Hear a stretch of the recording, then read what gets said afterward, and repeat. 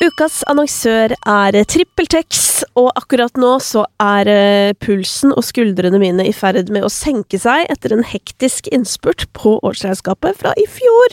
Fordi, ja, selv om alt ligger til rette for meg, sånn at jeg enkelt kan holde styr I papirer og regnskap og den slags, så det liksom alltid bitte litt som henger igjen sånn helt på tampen av året. Men heldigvis så har jeg nå tatt en skikkelig skjau og funnet alt som manglet av kvitteringer, sendt det rett inn I TrippelTex, og så det altså orden på sakene. Og det som så utrolig deilig jo, jo at sånn, hvis man har for eksempel hjelp av en regnskapsfører, eller at vi flere som på en måte jobber I regnskapet, så det liksom så greit, fordi alt tilgjengelig for alle. Så nå driver jeg da og lener meg tilbake, mens de andre ferdigstiller og holder på, og det deilig. Og så vet jeg jo at jeg har sjansen til å være enda bedre I 2024, og få enda litt mindre å gjøre et år fra nå, hvis jeg bare bruker TrippelTex-appen og gjør alt som ligger altså å vente på meg for å gjøre livet mitt lettere. Hvis du også har lyst til å teste og få deg et lettere regnskapsliv, så kan du prøve TrippelTex 2 uker gratis ved å gå inn på trippeltex.no/gratis. Hva vet du om denne podcasten? Jeg vet at den handler om musikk. Ja. Jeg vet at du liker å presse artistene du har på besøk litt grann, tynne de litt. Tine? Ja, eller hva kaller man det? Investigatory journalism. Ja, det jo ikke noe jeg har drevet med så veldig mye før, så det jo litt gøy å få lov til å stille de litt mer kritiske spørsmålene. Ja, men det jo det at hvis du har liksom 3 minutter på deg til å spørre om noe og få svar I samme prat, liksom, da det på en måte ikke helt rom for å ta kanskje de pratene om de tingene man ekte nysgjerrig på, for at det ikke nok tid. Nei, ikke sant? Så det som Men det det vi skal nå. Ja, det liksom drømmen for meg å plutselig ha tid til å spørre om alt jeg egentlig lurer på. Ja, men det bra. Hva du minst interessert I å få spørsmål om? Nei, jeg tror ikke det så veldig mye egentlig. Nei. Kanskje Sandra? Ja, ikke sant? Fader, det så gøy, for det sånn, vet du hva? Jeg jo egentlig, jeg føler at jeg ganske flink til å få ukjente ting til å kunne bli underholdende. Det sånn ting, altså mennesker. Hadde det alltid som sånn, noe av det som jeg synes var gøyest da jeg jobbet I P3, og I de gangene vi klarte å få til at for eksempel videoinnhold gikk dritbra med artister som ikke var kjente, da var jeg sånn, yes, liksom, fordi at det jo egentlig det som litt sånn hemmeligheten for musikkjournalistikk I det hele tatt, da, å få til det. Men sånne ting, sånn at du har vært sammen med Sandra på et tidspunkt og sånn, der jeg dårlig. For at det driter jeg så sykt langt I egentlig. Så jeg bare glemmer det. Det veldig bra. Ja, men jeg vet jo at folk ikke driter I det. Men jeg så dårlig på å minne meg selv på sånne ting. Men nå jo det, hva det blitt da? Det jo snart 7 år siden. Ja. Så det begynner jo å bli sånn forhistorisk. Ja, det gjør jo kanskje det. Ja, eller ikke si det, for da jo vi forhistoriske. Du skjønner. Det jo litt trist. Jo, men vi det. Det det jeg driver sakte men sikkert og innser, at jeg begynner å bli gammel. Ja, ok. Nei, men du, dette jo interessant bakgrunn for dagens prat. Jeg kan ønske deg litt sånn formelt velkommen. Martin, a.k.a. CLMD. Kanskje mer kjent som det? Som Slimd? Ja. Slimd, det folk sier? Nei. Hva sier folk I utlandet? CLMD. Ja, de gjør det. Ja. Men jeg hadde under Winter Music Conference I Miami en gang, så spilte jeg på et sånt poolparty da, og da kom det noen folk fra India bort til meg og bare sånn, Kand, I love your music.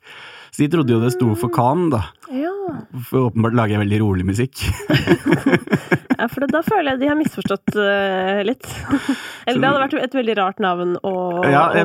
Ja, men annet ikke det hadde vært sånn ironisk da. Men Kand, og så bare fjerne A-en, jeg vet ikke. Nei, det merkelig. Men det sto jo for noe I sin tid, gjør det fortsatt det? Nei, jo. Det vil si, det sto jo for Carl Lewis og Martin Daniel, og det var jo det som det skulle stå for. For selv om det var en duo back in the days, det skal vi komme tilbake til, men jeg regner med det. Hold deg til navnet enn så lenge. Nei, og så hadde jeg en gammel manager, ikke gammel i form av alder, men gammel i forhold til X, som mente at det måtte stå for noe etter at Carl og jeg splittet også. Og da var det mye høyt og lavt. Men for meg så har det alltid bare vært CLMD. Men så jobbet jeg med en artist som heter Justine Skye for noen år tilbake. Og hun hadde en i teamet sitt som mente at det absolutt måtte stå for Cool Looking Martin Daniel. Så nå er det. Ok. Men var det ikke noe annet også et tidspunkt? Jo, det var mye sånn, vi var ute med et eller annet, og det var et eller annet sånn Create, ja, det var noe, Love, Music and Dreams eller sånn? Ja, det var det. Ja. Og det var litt sånn halvkleint, litt kanskje litt kult. Jeg vet ikke. Det er sånn i Norge er det typisk sånn, det var litt kleint, men i USA hadde det bare vært sånn. Ja, altså i USA så var det jo ingen som reagerte på det. Men det var egentlig bare for å finne noe for de bokstavene i en periode. Og så hadde jeg egentlig en idé på at det kanskje kunne vært kult at de bokstavene hele tiden roterte på seg. At det kunne være tematisk da, finne liksom, hvis det var et album eller et prosjekt, og så kunne det være liksom, da kunne det stå for det, og så kunne det stå for det. Så man kunne liksom bytte ut hva bokstavene sto for underveis da, men det døde med ideen. Ja, ikke sant. Men Justine Skye, var ikke det hun som var venninna til Kylie Jenner eller noe? Jo, stemmer. Ikke sant. Ja, fader, nå føler jeg vi har named-droppa mye sånne artige ting som vi kan gå videre på. Ja, mye spennende her. Men aller først, Martin, du var så vidt inne på det, men selv om det startet jo som en duo. Når var det? Oi, offisielt, eller sånn? Når startet dere å jobbe sammen, liksom? Du og denne Carl Lewis? Carl Lewis, aka Carl Arvid. Carl? Arvid. Heter han Carl Arvid? Carl Arvid Lene. Er det sant? Ja. Han ville jo egentlig at sitt soloprosjekt skulle hete Arvid, men ble nektet av gjengen rundt seg. Arvid, det er ganske sjeldent navn. Ja, det er ganske kult da. Ja, dritkult. Altså Carl Arvid, hvem heter det? Det er jo ingen som heter det utenom han. Nei, det er nettopp det. Så det er, eller Kalla, som vi kalte han på barneskolen. Ja. Så Carl, for dere går helt tilbake til barneskolen? Ja, Carl flyttet til Snarja og begynte vel, det var vel i første klasse. Vi kødde med at det var 5. klasse, fordi at han liksom var jo outsideren inn i barndomsgjengen. Ja, han var det. Ja, men vi har vært bestevenner siden 6-7 års alderen. Og så begynte vi å oppdage housemusikk, eller dancemusikk da. Gigi D'Agostino og vi hadde en sånn trance-periode helt sånn på barneskolen, hvor vi bare hørte på trance, og så var det veldig hiphop, hvor vi var en del av den der klysete vestkantgjengen som skulle drive med gangsterrap, og hørte bare på det og gikk med sånn doble piké-skjorter og cappen bakfram. Og så ble det sånn, det var sånn slutten av ungdomsskolen, starten av videregående, så begynte vi å liksom oppdage house da, og det var det showet til DJ Howard på Radio Oslofjord. Hvis du kan huske det. Ja, jeg husker den kanalen, og jeg husker... Så han hadde en sånn house-session, og så hadde du også Wolfgang da, på MP3 med litt André-show. Så det var liksom der det begynte. Og så på videregående så hadde vi en kompis som var helt obsessed med lydanlegg og PA. Så hele garasjen hjemme hos foreldrene var rigget med PA. Så hver gang det var hjemme alene-fest da, så kom jo han med, altså det var sånn russbussanlegg, ikke sant? Og da var det en sånn gammel Newmark rack-mixer, og Carl og jeg var alltid de som brant CD og tok med, vi var liksom de som kom med musikken. Ja. Og så var det jo egentlig der det liksom begynte med, liksom, hva skjer hvis jeg trykker på den knappen, eller vrir på den knotten, og så begynte vi å finne ut at det hadde vært kult å legge liksom vokalen fra den låta oppå den og skru sammen, så vi satt i Audio City, det fine Adobe-programmet, og klippte og limte det og lagde bootlegs, og det var egentlig der det startet sånn helt ned på bunnlinja. Og så etter hvert så utviklet det seg til at vi skjønte at produksjonen er veldig gøy, og vi fikk vel egentlig begge en sånn kjempelidenskap for DJing, men var veldig klar på det at vi hadde ikke lyst til å bli kall det utelivs-DJ-er da, som bare spilte på klubber i Oslo, bare, men at vi hadde lyst til liksom, vi skulle ikke være assosiert med utelivsbransjen, vi skulle være assosiert med musikkbransjen, så vi måtte bli seriøse. Hvorfor det? Nei, rett og slett fordi jeg tror ambisjonsnivå, og at vi sikkert litt sånn kommer fra Bærumshjem, og liksom her skal man ikke tulle bort livet sitt på vanke gatelangs på byen og spille plater, så hvis vi først skal gjøre det, så må vi være seriøse. Sikkert noe i det da. Og vi var veldig klare helt fra starten på at liksom, hvis vi ikke innen vi er 25 har made it, så skal vi finne på andre ting. Yes. Så det var satt liksom helt i starten fra, I hvert fall 17-18 års alderen da. Men nå som du selv karikerer litt til å komme fra Bærum og et møblert hjem, hva slags tilbakemeldinger får man fra foreldre i et sånt hjem?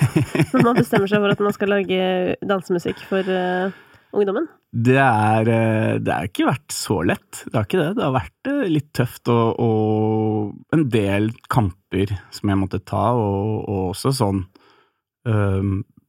klare å bryte ut og tørre å ta og ikke følge presset og strømmen da. Og jeg var jo, både Carl og jeg var inn og ut av studier hvor vi drev med andre ting, fordi vi følte kanskje på presset for at vi måtte gjøre det som var gåsøyne riktig.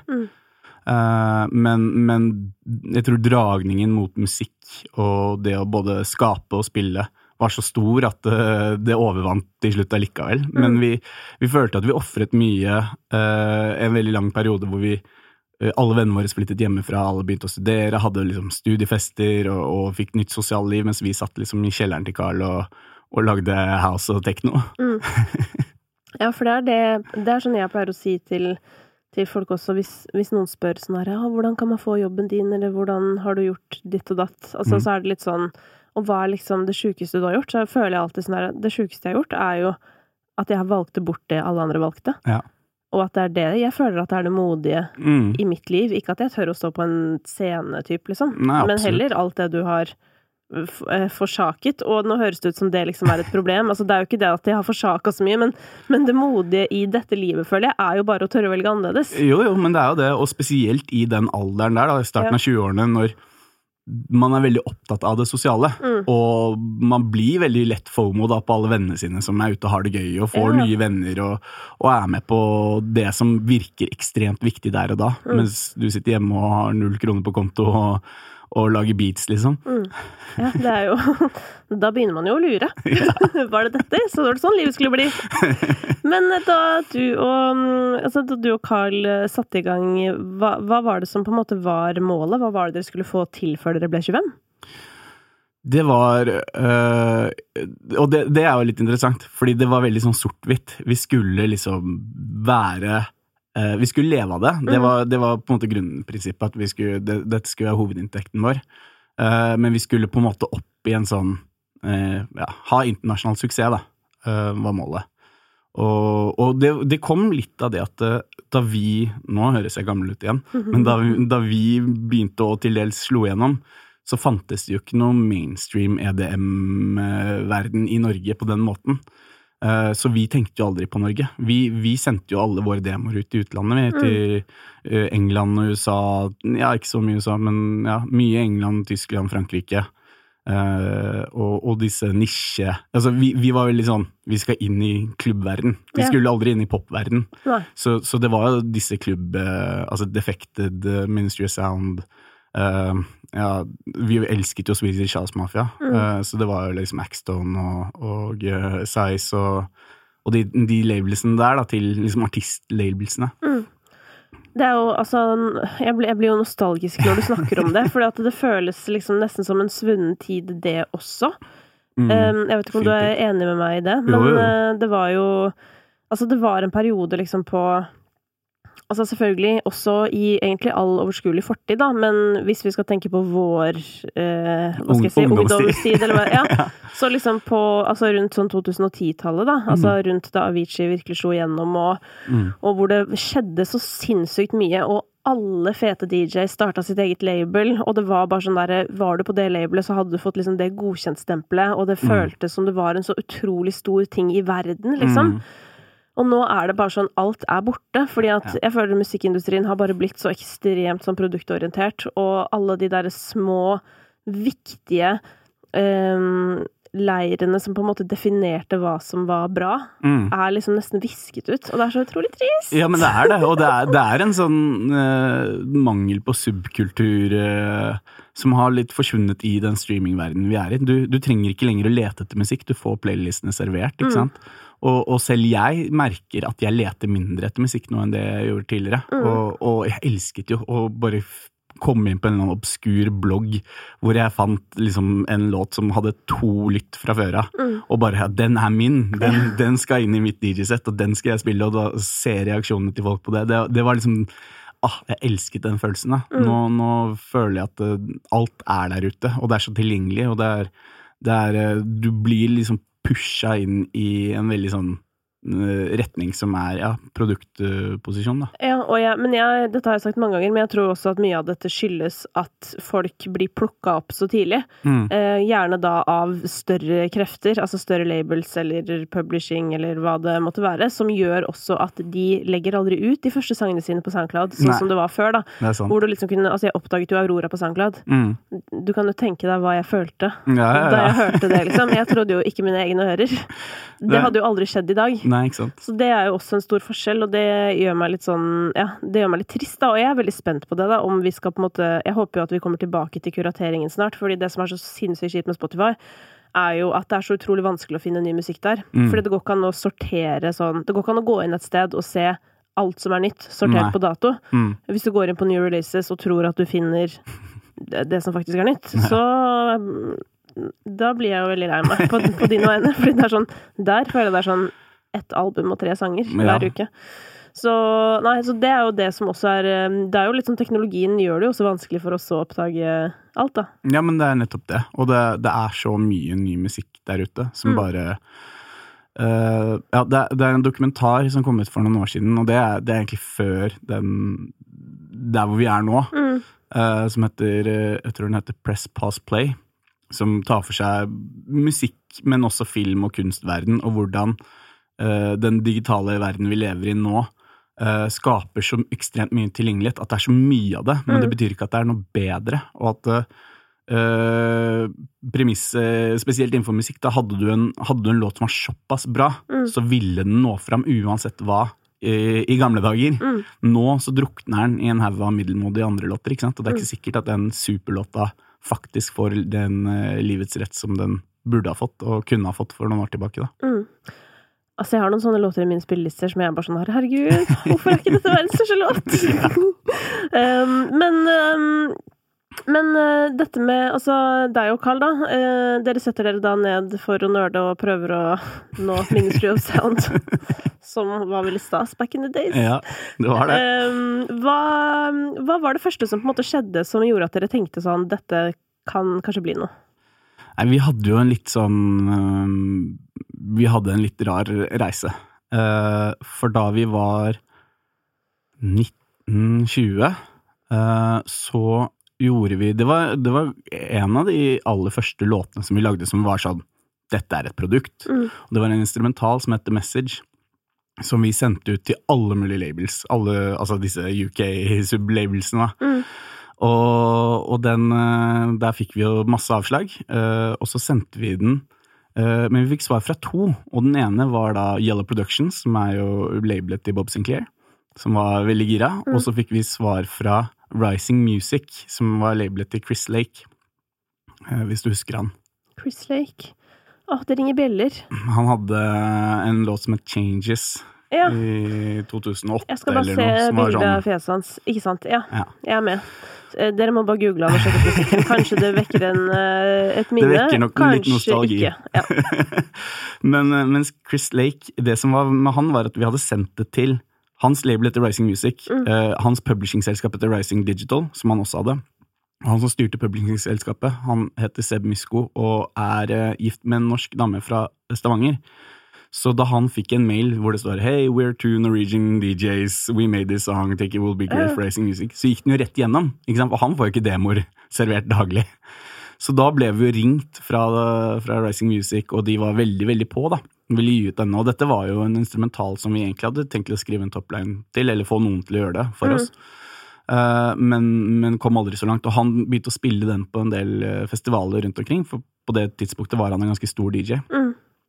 Og den ble gitt ut i november-desember 2009, og i mars 2010 så spilte Swedish House Mafiaen fra hovedscenen på Ultra med en bootleg av Dirty South, Open Your Heart, og da var det bare sånn.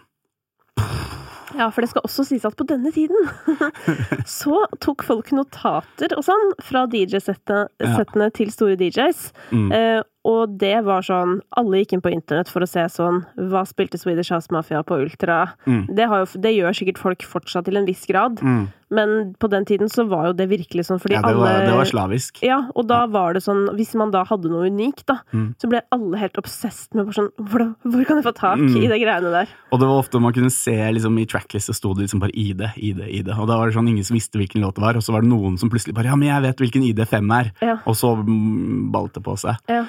Men da tok det jo av, i hvert fall på sånn undergrunnsnivå for oss, men for oss var det jo virkelig da bare sånn, wow, ok, våre aller største helter i hele verden har gjort sin egen remix av vår låt. Deres, liksom. What the fuck? De har ikke bare spilt den, de har liksom sittet og stuka med den for å få det der til. Og det var helt sånn, da følte vi på en måte, vi hadde oppnådd det vi egentlig hadde lyst til å prøve å få til på en hel karriere, på egentlig det som ble vår første, det var ikke vår første release da, men det var kanskje vår tredje da, men første som var liksom sånn, vi følte var en ordentlig release. Ja.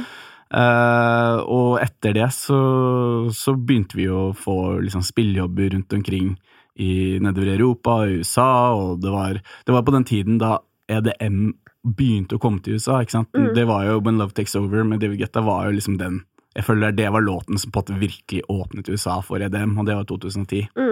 Så vi var jo men det var veldig sånn der i USA så var det veldig sånn, vi digger alt som er skandinavisk, vi digger housemusikk, EDM fra Skandinavia, så det var veldig lett for oss i gåseøynene å komme inn der, altså vinduet var mye større enn det der i dag da. Ja.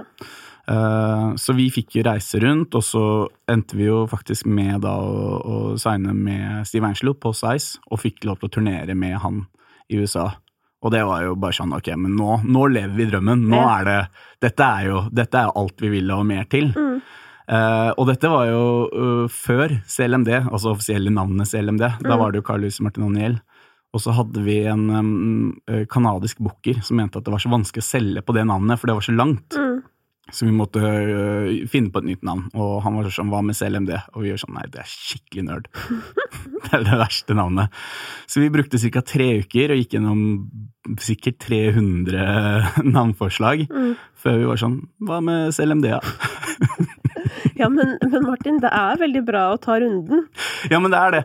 Men det som ble konklusjonen var det at vi brøt ned, ok, våre største helter, Swedish House Mafia. Hvis du ser på Swedish House Mafia som et navn, så er du dritnerd. Men fordi det er de 3 gutta, og fordi det var det var, og den musikken, så var du dødsfett, ikke sant? Så jeg skjønner, vi kan få CLMD til å bli fett, så lenge folk liker den musikken vi lager. Og da, sånn ble CLMD offisielt født da.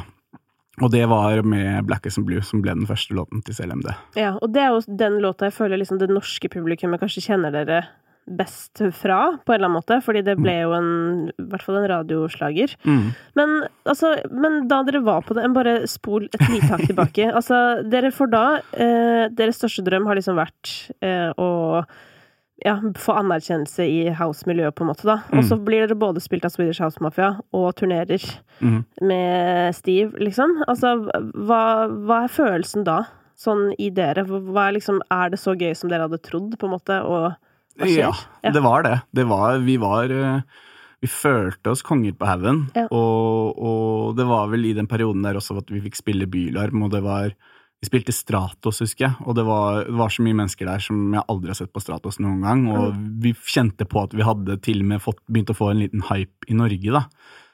Noe som egentlig hadde vært sånn, Norge gjør sin egen greie, vi må bare prøve å få det til der det er rom for vår type musikk da. Så vi flyttet jo til New York på den tiden her, og bodde der, og det var liksom, det var mye som var veldig sånn, ok, nå er vi vi klarte faktisk å betale husleia, og det var liksom, det var sånn, ok, nå har vi det kult da. Og det var jo på en måte gulltiden i det løpet der. Det var også gulltiden for musikken dere lagde da, skal sies. Ja, det var det. Jeg har sagt, liksom, jo, det vi som henger sammen her sånn. Absolutt. Men, ja, og så når det begynner å skje ting i Norge da, så var det viktig? Altså ble det viktigere etter at det plutselig begynte å skje noe, eller var dere fortsatt alltid mot utlandet? Ja, vi var alltid mot utlandet, men jeg synes det var helt sykt fett at det skjedde i Norge. Og det skjedde jo litt i Norge på den måten, eller for vår del da, så var det jo, vi skulle egentlig signe med Atlantic Records i USA, og de var veldig på oss, men vi visste jo ikke hva EDM skulle bli i USA, og de hadde liksom kjørt på med veldig mye av disse gamle DJ-ene som var gamle da, holdt jeg på å si, sånn Paul Oakenfold og sånn, vi var sånn, de skjønner ikke greia, dette en europeisk greie, så vi var livredde for å bare bli dratt inn i et system, og egentlig veldig glad nå for at vi ikke gjorde det, for det var en type sånn 7-album-deal hvor vi hadde vært fanget for livet type ting da.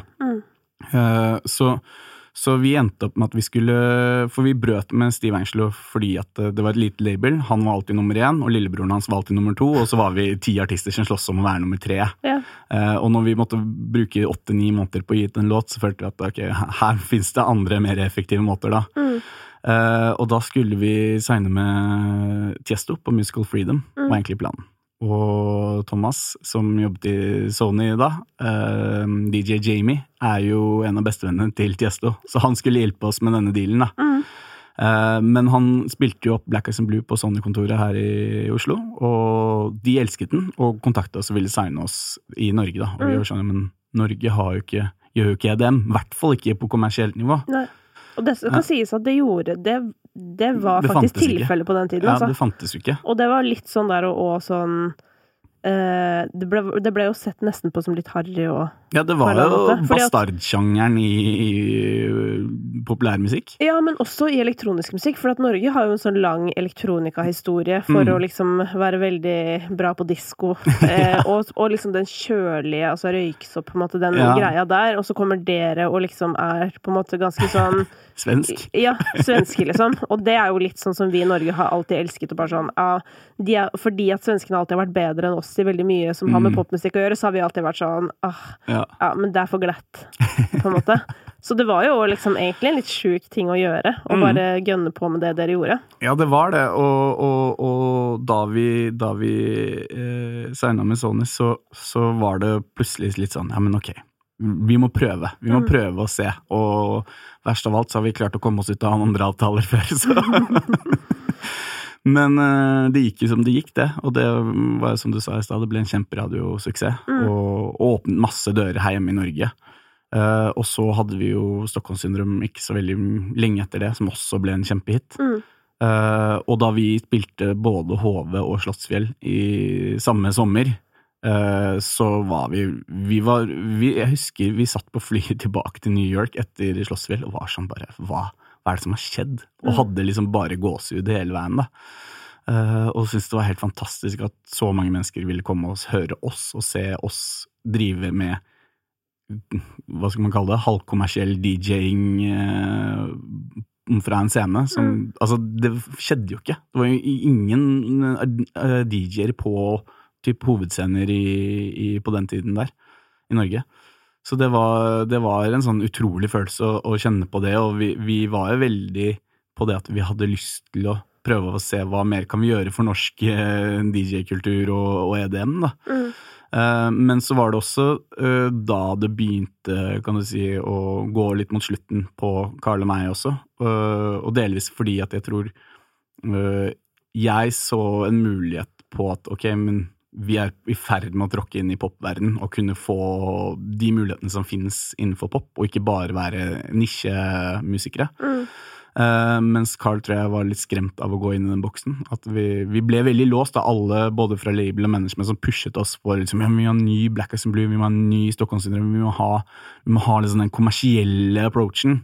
Mens vi satt jo og lagde masse klubbmusikk som var nærmere techno enn kommersiell EDM, ikke sant? For det jo der hjertene våre har ligget originalt da, og ligger fortsatt. Så jeg tror at mye for Carl sin del også handlet om at vi ble litt låst i den liksom CLMD ble litt fanget da, av de ytre påvirkningene av den suksessen. Dette jo en veldig kjent historie da, at sånn der historien om å bli liksom fanget i å ha laget en bra låt, det jo nesten litt sånn curse hvis du får en hit tidlig, fordi at det blir så vanskelig å fri seg fra de, hva skal jeg si, rammene, eller hva man skal si. Men hva var det hvorfor bodde dere i New York egentlig? Det var først og fremst fordi i Norge så følte vi at vi var litt limiterte, og så hadde vi en klin gæren booker på den tiden som heter Erik Uppstrøm, som jobbet i Atomic, som var sånn, jeg gir faen i hvor dere drar hen, men dere må komme dere ut av Norge. Ja. Så vi sånn, ok, hvor skal vi dra da? Så sånn, nei, nå begynner vi å få liksom litt traction i USA, vi har litt traction i Europa. New York sånn fint, for det liksom midt imellom resten av USA og Europa, så det liksom, det 6 timer begge veier. Så det var egentlig litt sånn praktisk, og det 3 flyplasser, så det liksom lett å komme seg rundt. Det var liksom grunnprinsippet, og selvfølgelig at New York en dritfett by. Ja, hvordan bodde dere da dere bodde der da? Vi bodde i en 2-romsleilighet med rotter på kjøkkenet. Ikke sant? Rotter på kjøkkenet. Hadde studio på pappesker i første 3-4 månedene, og vi var faktisk 4 stykker som bodde i den leiligheten på en periode. Så flaks at det ikke var pandemi da. Ja, ikke sant? Men vi var jo der under, altså akkurat rett etter at vi hadde flyttet, så kom jo den hurricane, ikke Katrina, Sandy, som tok jo strømmen vår i 2 uker, så vi bodde jo i en leilighet uten strøm i 2 uker, hvor det egentlig alt vi gjorde var å gå opp til så høyt, så nord i New York, hvor det faktisk var strøm, for det var en annen strømnett, og lade telefoner og Mac-er, og så gå hjem igjen, jobbe til ting døde, og så ligge og se hverandre dypt inn i øynene da. Ja. Men hvor lenge var dere der? 1,5 år var det vel. Ja. Hva var det som gjorde at dere flyttet tilbake? Det var vel egentlig mot slutten av samarbeidet sånn sett da. At det var mye som på en måte var med på å påvirke på hvorfor vi valgte å splitte. Men det var, vi hadde kommet til det punktet da vi skulle fornye leien, egentlig, og så bestemte vi oss for at det gir mer mening å flytte hjem. Og så hadde vi jo en del bookinger det neste året, så vi var litt sånn, vi har lyst til å gjøre de sammen i hvert fall da. Men det meste av det var i Norge. Så vi var litt sånn, ok, men da booker vi ikke noe mer i utlandet, vi booker ikke noe mer i Norge, vi bare gjør de gigsene. For på det tidspunktet så hadde ikke jeg bestemt meg for at jeg skulle ta CLMD videre, så da skulle vi legge ned prosjektet. Ja, når var dette da? Altså etter Dette var høsten, det var det som var morsomt, for det var akkurat da ting, altså utad i Norge spesielt, så begynte jo folk å få med seg hva vi har gjort i utlandet. Ja. Så dette var jo høsten 2013, så da vi spilte på P3, første P3-gull, og var nominert i nykommere der, så var vi jo allerede bestemt oss for å legge ned prosjektet. Ikke sant. Ja. Men hvordan jeg bare tenker sånn dere var jo liksom dritgode venner og jobbet sammen. Ja, dere det fortsatt. Ja, det jo veldig godt å høre. For det der jo skummelt, ikke sant? Jeg har jo en sånn teori om at man kan bli kjempegode venner med kolleger, men man burde ikke bli kolleger med kjempegode venner. Nei, og det tror jeg du har veldig rett i. Ja, at jeg tror samarbeidet må komme først, og så kan vennskapet komme etter, og da tror jeg man kan liksom leve godt med det. Ja, absolutt, fordi det legger premissene. Og det var litt av greia, fordi som jeg sa her også, så var jo mye av det handlet jo om Carl som følte seg låst, og ikke, altså jeg som muligheten, han følte seg innskrenket da, i denne kommersielle suksessen. Ja, for dere hadde litt ulike musikalske preferanser, rett og slett. Ja, eller i hvert fall åpenhet da. Jeg tror at jeg har et bredere musikalsk preferanse enn Carl. Han nok mer nisjet enn meg, men jeg så en mulighet som jeg egentlig ikke var så interessert i, men jeg så den komme og så tenkte jeg at shit, dette, altså man må ta sjansen når man får den, ikke sant? Her detter det litt ned i hendene på oss. Men så var det jo også det at vi bodde sammen. Jeg gikk gjennom et kjempekjærlighetsbrudd, som var liksom, jeg trodde jeg skulle dø kjærlighetsbrudd. Var det Sandra? Det var ikke Sandra. Nei, ok. Jeg bare tidsfester. Ja, nei, dette 2013, 2000. Ja, så det var før det. Ja. og var faktisk så langt ned at jeg klarte ikke å gjøre noen ting. Jeg klarte nesten ikke å puste på flere måneder. Så det var nok en påvirkning. Det at vi bodde oppå hverandre i en ukjent by hvor Carl har jo alltid vært introvert, og jeg har alltid vært veldig ekstrovert. Så jeg hadde mye venner, nye venner. Han hadde på en måte de gjennom meg, men hadde liksom kanskje ikke sin egen trygghet da, annet enn meg. Og det når vi bor, lever, jobber, reiser, gjør alt sammen oppå hverandre, blir ganske intenst da. Og det var jo litt også derfor at vi bestemte oss for å splitte, fordi nettopp det du sier da, vennskapet vårt kommer først, og det har det alltid gjort, så det sånn, ja ok, vi kunne kanskje fått til mye mer enn det vi fikk til sammen, men det ikke verdt vennskapet da, og jeg så utrolig glad fordi selvfølgelig så gikk vi gjennom en periode hvor vi ikke hatet hverandre, men vi snakket ikke så mye sammen. Liksom, det jo som å slå opp, liksom. Ja, det måtte kjøle ned, men i dag så vi fortsatt bestevenner, liksom, og vi henger sammen så mye vi klarer, og det tror jeg ikke hadde skjedd da, hvis vi hadde valgt å gå for karriere, og så plutselig så bare hadde det gått til det ikke går lenger, ikke sant? Da hadde vi hatet hverandre resten av livet.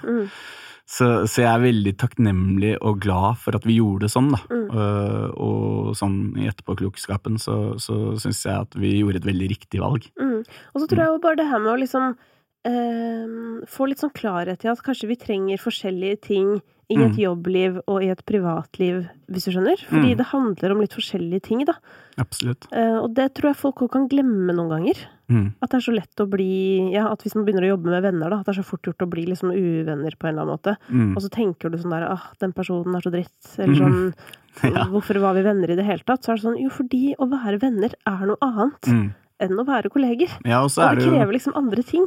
Ja, og så tar man det kanskje mer personlig da, når man gjør feil, eller man ikke enig om ting. At de uenighetene ikke profesjonelle, selv om det handler om jobb. Ja.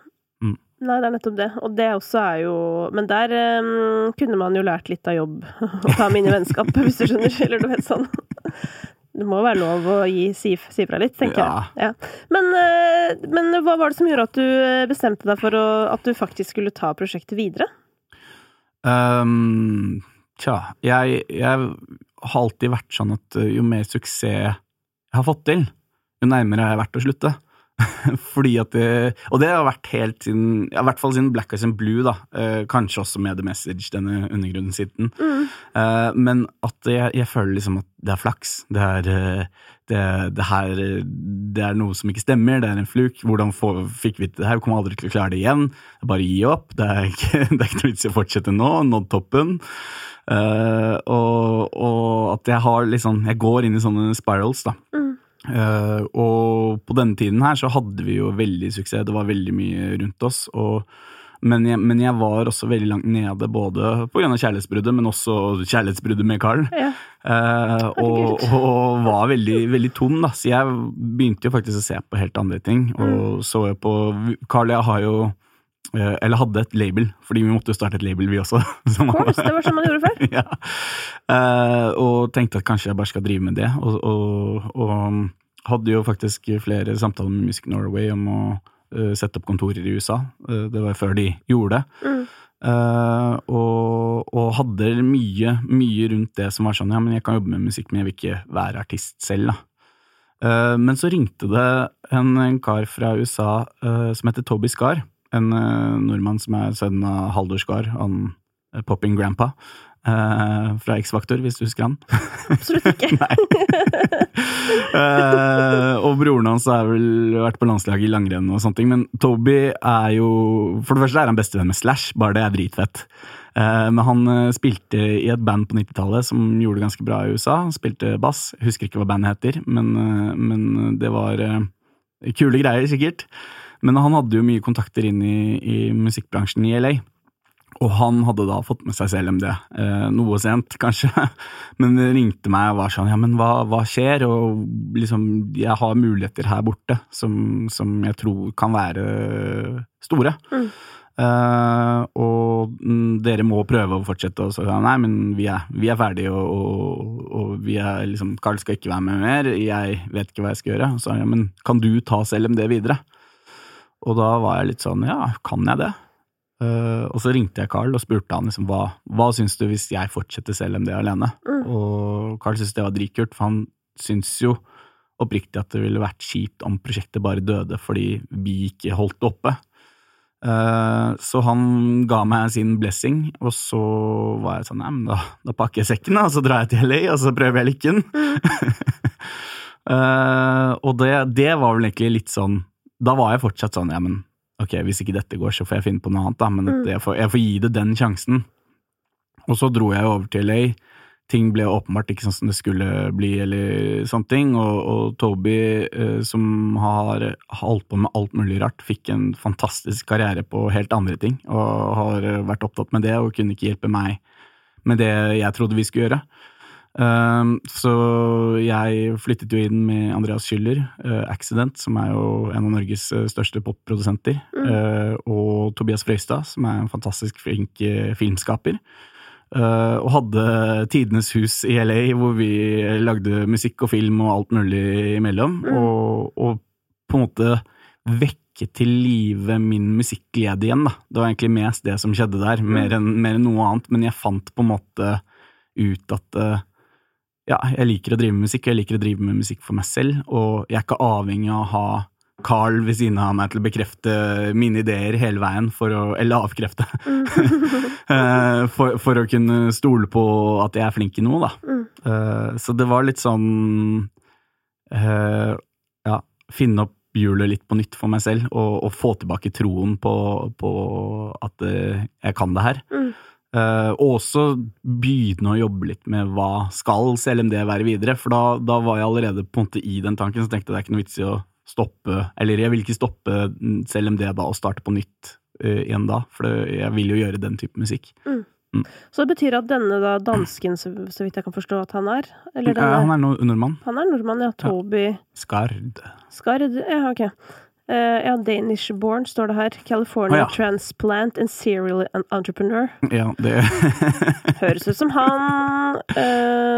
Men ja, han kler opp, han driver med koseklær. Hæ? Ja, det han som tok One Piece? Nei, det var han som gjorde Christiana Rock Republic sammen med Ray Kay, som var det Slim Fit One Piece. Og så hadde han Fun Dutch back in the day. Så han vekket på en måte, hva skal jeg si, flammen på en eller annen måte, men ja, på en veldig indirekte måte da. Ja, han gjorde det. Du dro jo egentlig dit fordi du trodde du faktisk skulle gjøre noe konkret, så ble ikke det noe av. Ja. Men i stedet så fikk du på en måte tiden til å, ja, som du sier da, finne tilbake. Ja, så jeg var jo der i 2,5 år, og gjorde på en måte ikke det helt store sånn karrieremessig. Det var jo også da, nå snakker vi, hva snakker vi av? 2015-16, så vinduet på den der, kall det skandinaviske EDM-bølgen, hadde begynt å lukke seg litt, og også så hadde det blitt kanskje mer profesjonalisert, og mer sånn, nå var EDM blitt pop.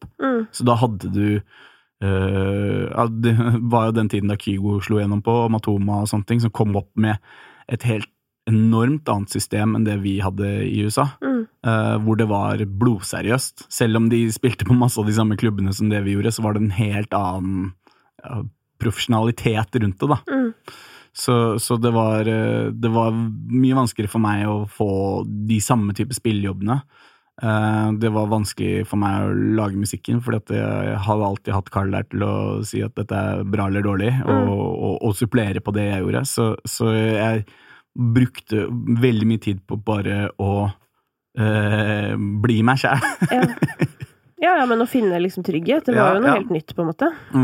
Så, men det var jo litt rart da, fordi at i og med at jeg valgte å gå videre med CLMD, så hadde jeg jo det forventningspresset det ga oppi det hele da. Og det ble jo mye skivebom, føler jeg. Det var mye slipp og låter som kanskje ikke gikk så bra, eller som på en måte jeg ikke synes så bra selv i dag. Og kanskje helt ærlig innerst inne ikke synes det var så bra da heller. Det lov å mene. Men når var det soloprosjektet ditt løsnet litt, følte du da selv? På en måte med Dust. med Astrid. Det var på en måte den første gangen hvor jeg klarte å bevise for meg selv at jeg har noe her å gjøre på egne ben, da. Det var, og selvfølgelig så var det jo, skader du ikke å ha Astrid med på en låt, det litt sånn, alt Astrid tar på blir til gull, hun jo så utrolig flink, så det var jeg veldig glad for at det skjedde, men det var den selvtillitsboosten jeg trengte, men så tok det noen år etter det før jeg følte at det ikke før i 2018 da, hvor jeg følte at jeg virkelig ble trygg, og det kom også litt på bakgrunn av at jeg har på en måte prøvd å finne måten min å jobbe på, og jeg har fått lov å jobbe med veldig mange flinke, veldig mange anerkjente låtskrivere, andre produsenter, som jeg har kunnet spare med og sånne ting. Men i 2017 så møtte jeg Skinny Days på en Bylarm-konsert. Jeg tror faktisk det var Billie Eilish. Ja, ikke sant? og fant ut at vi skulle ta en session, og så har vi jo bare blitt bestevenner siden det. Og det å finne noen som jeg kjenner at gjør meg god, men som jeg også kan være med på å gjøre de god, da, har vært på en måte nøkkelen for at jeg skal virkelig bli trygg, og nå jeg på en måte i en posisjon hvor det sånn, jeg kan stå inne for alle låtene jeg sender fra meg, jeg veldig fornøyd med produktet jeg leverer hver gang, og føler en viss form for beherskelse for faget, da. Og Skinny Days jo da, det så Dag og Halvor, som en sånn egentlig produksjonsduo, men som også har gitt ut til låter selv, og nå jo Dag også blitt til Slopes, et soloprosjekt. Ja. Det mye som skjer, men jeg føler de har så mye inni seg, så jeg skjønner at de må få det ut. Ja, men de jo, jeg vil jo påstå at de enda bedre låtskrivere enn de produsenter. Selv om de dritgode produsenter også, men de har en måte å se tekst og melodi på som jeg sjelden har vært borti, og at de mer anerkjente på verdensbasis som låtskrivere, skjønner jeg ingenting av. Ja, men det kan komme. Det kommer, ja, det jeg helt sikker på. Aldri for sent. Men ja, apropos det, altså fordi i disse årene som du da har brukt på å bli trygg, så har du også blitt eldre på en måte, og det jo ofte korrelert. Ja. Men har du også vært redd for å bli eldre? Ja, det har jeg. Og det har jeg faktisk kjent på veldig det siste året. Ikke på grunn av korona, men fordi at jeg har blitt pappa. Og det å balansere, være ung og kul og hipp DJ med bæsjebleier opp til albuene ganske vanskelig. Og da, ja, jeg sa ikke på grunn av korona, men delvis litt på grunn av korona, så blir jo det forsterket fordi at jeg ikke spiller konserter, jeg ikke ute og møter folk, jeg isolert og får veldig pappabølgen over meg, og veldig lite artistutfoldelse. Og det har vært en sånn identitetskrise som jeg har vært igjennom nå det siste året, da. Nå det flere ting som jeg har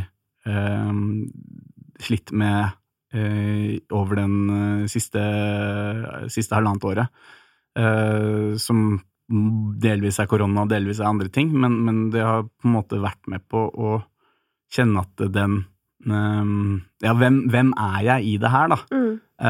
Så det litt rart at i det jeg begynner å bli trygg på musikken, så begynner jeg å bli usikker på meg selv. Hvis du skjønner? Ja, fordi hvor gammel du igjen? Hva jeg blitt da? 33. Ja, ikke sant? Ja. Men det jo, altså dette med å i det hele tatt da, ha et eget prosjekt, altså at selv om det bare deg, bare der så har du jo gjort livet ditt på en måte litt vanskeligere enn kanskje mange andre har gjort da. Ja. For at det jo, du driver jo på en måte en bedrift, og du driver den alene. Ja, og det verste som finnes å markedsføre seg selv. Man skal selge seg selv som et produkt. Ja, altså det var jo, Sval var jo her nylig og fortalte sånn der at hun følte at 40% var musikken, og 60% alt annet. Og jeg har fått tilbakemelding i veldig mye artister i DM-en min etter det. Ja. Hvor det var flere som hevda at det var helt opp mot 90-10, hvor da 10% var musikken. Ja, jeg fikk faktisk med meg der. Ja, og det synes jeg jo litt trist, da. Altså, men også, for det en annen som også veldig engasjert i å komme med tilbakemeldinger på denne podcasten. Ja. En som studerer på et eller annet sted, kanskje Barena eller noe sånt, et eller annet sted hvor det sånn music management-greie, hvor han sa at foreleseren liksom forteller om nå da, hvordan det å være artist egentlig bare det samme som å være influencer på en måte, og at det handler jo bare om Og det skyldes jo også litt sånn hvordan musikk blir oppdaget i disse dager. At hvis ikke du trykker trynet ditt jævlig hardt frem, så det noen andre som gjør det, og du blir borte på en måte. Ja, absolutt. Så det jo jævlig vanskelig, men der har jo du den fordelen at du har et etablert navn, da. Ja, og jeg tror det på en måte det eneste. Holdt opp å si, i den forstand, fordi at det gamet har jo forandret seg 100% bare siden jeg ble profesjonell artist i 2012 da. Det handler om så mye annet, og jeg husker da for det en liten sidehistorie da Snapchat skulle lansere stories for før så kunne man bare sende snap til hverandre, men så begynte vi med stories, og da skulle de lansere det mot liksom, profesjonelle aktører, og Snapchat elsket jo Karl og meg, så vi var jo og spilte på nyttårsfesten deres i LA blant annet, men vi var jo da første artistene noen gang som brukte story fra Snapchat. Ja. Så vi fikk jo masse følgere på grunn av det, fordi folk rett og slett bare var nysgjerrig på hva dette var. Ja. Og den første dagen var faktisk P3 Gull i 2013. Men da det kom, og Instagram ble mer og mer viktig, og YouTube ble mer og mer viktig, så kjente jeg at vet du hva, det en fulltidsjobb å drive med det der. Hvis jeg skulle gjort det der 100%, så kunne jeg ikke hatt tid til å lage musikk. Og derfor så har jeg på en måte valgt mine kamper. Jeg prøver det jeg kan, men det fullstendig unaturlig for meg å gå rundt med kamera foran trynet. Og jeg burde vært sikkert mye flinkere på det, men jeg tror også da, som du sier, at jeg på en måte overlever litt på det at jeg har et etablert navn, da, og at heldigvis når jeg slipper musikk, så det noen som kjenner det igjen. Men dette med denne usikkerheten du beskriver da, det også sikkert for mange litt sånn rart å høre fra deg i et år hvor du nettopp har hatt din største låt, eller? Ja, det veldig gøy. Jeg hadde... Fordi du var jo nominert til Spellemann i år for årets hit, Dance, som da har, jeg skal sjekke nå, 80 millioner streams. Ja. Det jo ganske vilt mye mer enn de andre her, selv om du har flere andre låter som også har gjort det bra, så, men det skiller seg jo veldig tydelig ut da. Det helt banalt. Og det interessant, for du var inne på i starten her at du får det egentlig bare verre jo bedre det går. Er det det? Det kan være det. Jeg føler nå at jeg har utviklet litt teknikker på hvordan, fordi jeg kjenner igjen når ting går bra. Ja. Jeg kjenner, altså den dagen som jeg har det kjipest, er ofte den dagen jeg gir ut ny musikk. Og så blir det litt sånn, hvis en sang går dårlig, så sånn, ja, men da bretter jeg på ermen, og så drar jeg i studio, så lager jeg 10 nye låter. Går en sang bra, så må jeg ta litt pause. Da må jeg liksom, wow, dette litt skummelt. Men må du ha tatt en jævlig lang pause etter den der Dance, for den gikk jo jævlig bra, jævlig lenge. Ja, men jeg har begynt å kjenne igjen litt grann disse følelsene, så jeg vet hva det går i, så nå jeg ikke så påvirket. Nå spiralen går ikke... Du klarer faktisk å gå og jobbe, selv om det går bra. Ja, det er bra. Men jeg hadde faktisk en lang samtale med min manager Peter her rett etter jul, hvor vi snakket om det, for det har vært et så rart år. Og jeg føler ikke at jeg på noe annet sted enn det jeg var for et år siden, og så ligger det 80 millioner streams pluss i botten imellom der. Det ligger en Spellemannsnominasjon, det ligger en P3 Gull-nominasjon, og jeg kjenner ikke noe forskjell. Jeg kjenner ikke i dag at jeg noe mer suksessfull enn det jeg var for et år siden. Og det jo, en ting jo det faktisk og det kan jo selvfølgelig åpenbart være fordi jeg ikke har fått spille konserter, man får ikke møte publikum, man ser ikke folk synge sangene sine og får den påvirkningen. Men det skaper for meg et ekstremt antiklimaks, fordi jeg har jobbet så lenge, jeg har holdt på så mange år, nå jeg inne i mitt 10.-11. år som profesjonell artist, hvor jeg kunne lever av det, og har noen år før det også, og så sitter jeg her sånn, det dette det skal føles ut som? Was this it, liksom? 80 millioner streams, det noe jeg tipper 99% av alle artister, i hvert fall i Norge, drømmer om å få, ikke sant? Og jeg har jo drømt om det selv. Målet mitt har hele tiden vært å slå Dust, fordi den har liksom ligget litt over alle andre låter før det. Og hvor mange har den? Den har vel 16 millioner streams. Ja. Og Trouble har sånn 15,5, så det var sånn akkurat ikke. Så det liksom, ja, snakk om å parkere den da.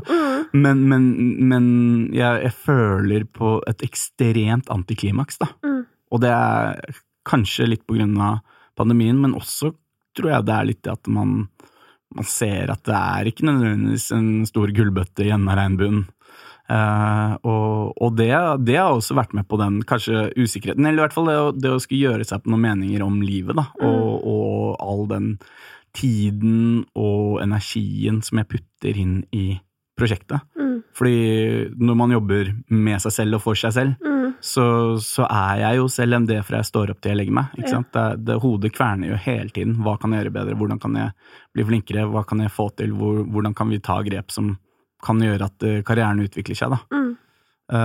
Og kverna går, selv på ferie, selv på julaften, ikke sant? Det er noe med det, og når man da får payoffen, endelig, og så kjenner man ikke på en måte på en klapp på skulderen for det, fra seg selv, da. Jeg har fått mye klapp på skulderen fra veldig mange andre rundt, men det er jo vært et kjempeissue for meg. Men hva, når du og manageren din, som du sier da, har en prat om dette, hva det liksom praten går i da?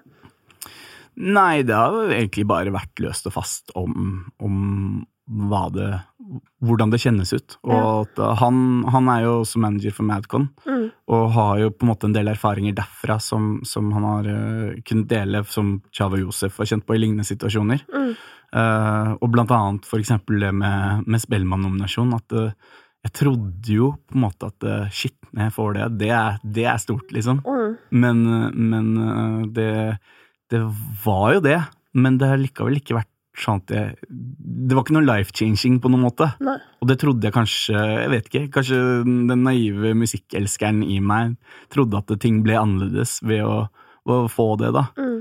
For jeg alltid synes at det med nominasjoner og priser egentlig en sånn, ikke at man absolutt på død og liv skal vinne en pris, men det er noen av de få sånne håndfaste tingene vi har av anerkjennelse for musikk. Ikke sant? Du kan se på en låt av streams, og du kan se på views, eller på radiospilling og sånne ting, men det liksom ikke håndfast på en måte. En diplom eller anerkjennelse på den måten, trofé liksom sånn, ja, men det har jeg klart, ikke sant? Så det noe med det som jeg synes veldig fint, da. Og det ikke så veldig mange av de, i hvert fall ikke i Norge, så det å bli nominert trodde jeg på en måte skulle være en sånn shit, nå har jeg liksom, nå kan jeg si jeg har vært Spellemann nominert, det kan ingen ta fra meg, men hva betyr det egentlig da? Det betyr jo dessverre veldig lite da, hvis du ikke klarer å være raus med deg selv på en måte. Det vel liksom kanskje litt der det ligger da. Ja, det gjør det. Og det noe jeg sliter med å få hjelp for også. Ja. Så det jo på en måte de onde demonene som bor i hodet mitt da. Men ja, for dette kanskje vi har litt sånn samme motivasjon da, fordi jeg har alltid sagt, eller jeg har valgt å være litt sånn åpen om min triste motivasjon, men det jo fordi jeg har lært meg å elske den, men min motivasjon, og sånn sett så har vi kanskje på en måte litt lik bakgrunn, for da dere startet også, så gjorde dere jo noe som var litt sånn, det var kanskje ikke uglesett, men det var jo litt sånn rart, bare så kommer de der, Bærumsgutta skal lage noe sånn der Harry House-musikk, og så altså folk tenkte jo sikkert bitte litt sånn. Og jeg har i hvert fall alltid hatt en sånn der, et behov for å liksom bevise noe, som om folk tror at jeg ikke bra nok, hvis du skjønner. Jeg selv tror jo egentlig faktisk at jeg bra nok da, så jeg har ikke noen prestasjonsangst eller noe sånt, men jeg har liksom følt spesielt tidligere da, at folk ikke likte meg og det jeg gjorde, så det har blitt en slags sånn der besettelse da, at jeg skal liksom vise at jeg flink, alle skal forstå at jeg har gode intensjoner, ja, men du flink. Liksom, ja, men skjønner du, ja, men det har vært sånn at det har vært motivasjonen min, og så det noe stusslig med det sånn, herregud, tenk at jeg fortsatt etter alle disse år faktisk motivert av at det liksom fortsatt noen jeg har igjen å overbevise om at jeg faktisk flink da. Men det ingen kan ta ifra en litt stusslig motivasjon, det jo at det finnes jo ikke en sterkere motivasjon. Nei, det er nettopp det. For jeg merker jo det litt som du sier, når du sier at sånn der, hvis ikke det gikk som det skulle, eller ikke noe gikk så bra, så er det bare rett i studio, jobba på, eller jeg kjenner meg så igjen i det, at da er det så lett på en måte. Mens hvis noen gir meg et kompliment, så blir jeg helt sånn, begynner å se meg litt rundt i rommet, og er sånn, nei, men skal vi jobbe litt da? Eller du vet sånn der, det er på en måte, fordi det motiverer meg ikke sant? Nei. Jeg skulle jo ønske at du gjorde det, men det gjør det ikke, og det er jo, kanskje ikke det er din motivasjon å vinne en pris, liksom. Nei, men jeg tror også at altså, helt fra barndommen så har jeg vært en person som alltid har veldig positive utsikter på ting. Jeg er ikke noen pessimist i den forstand. Men jeg tror at det også en av de største grunnene til at jeg har kommet så langt er at jeg har vært naiv, ikke sant?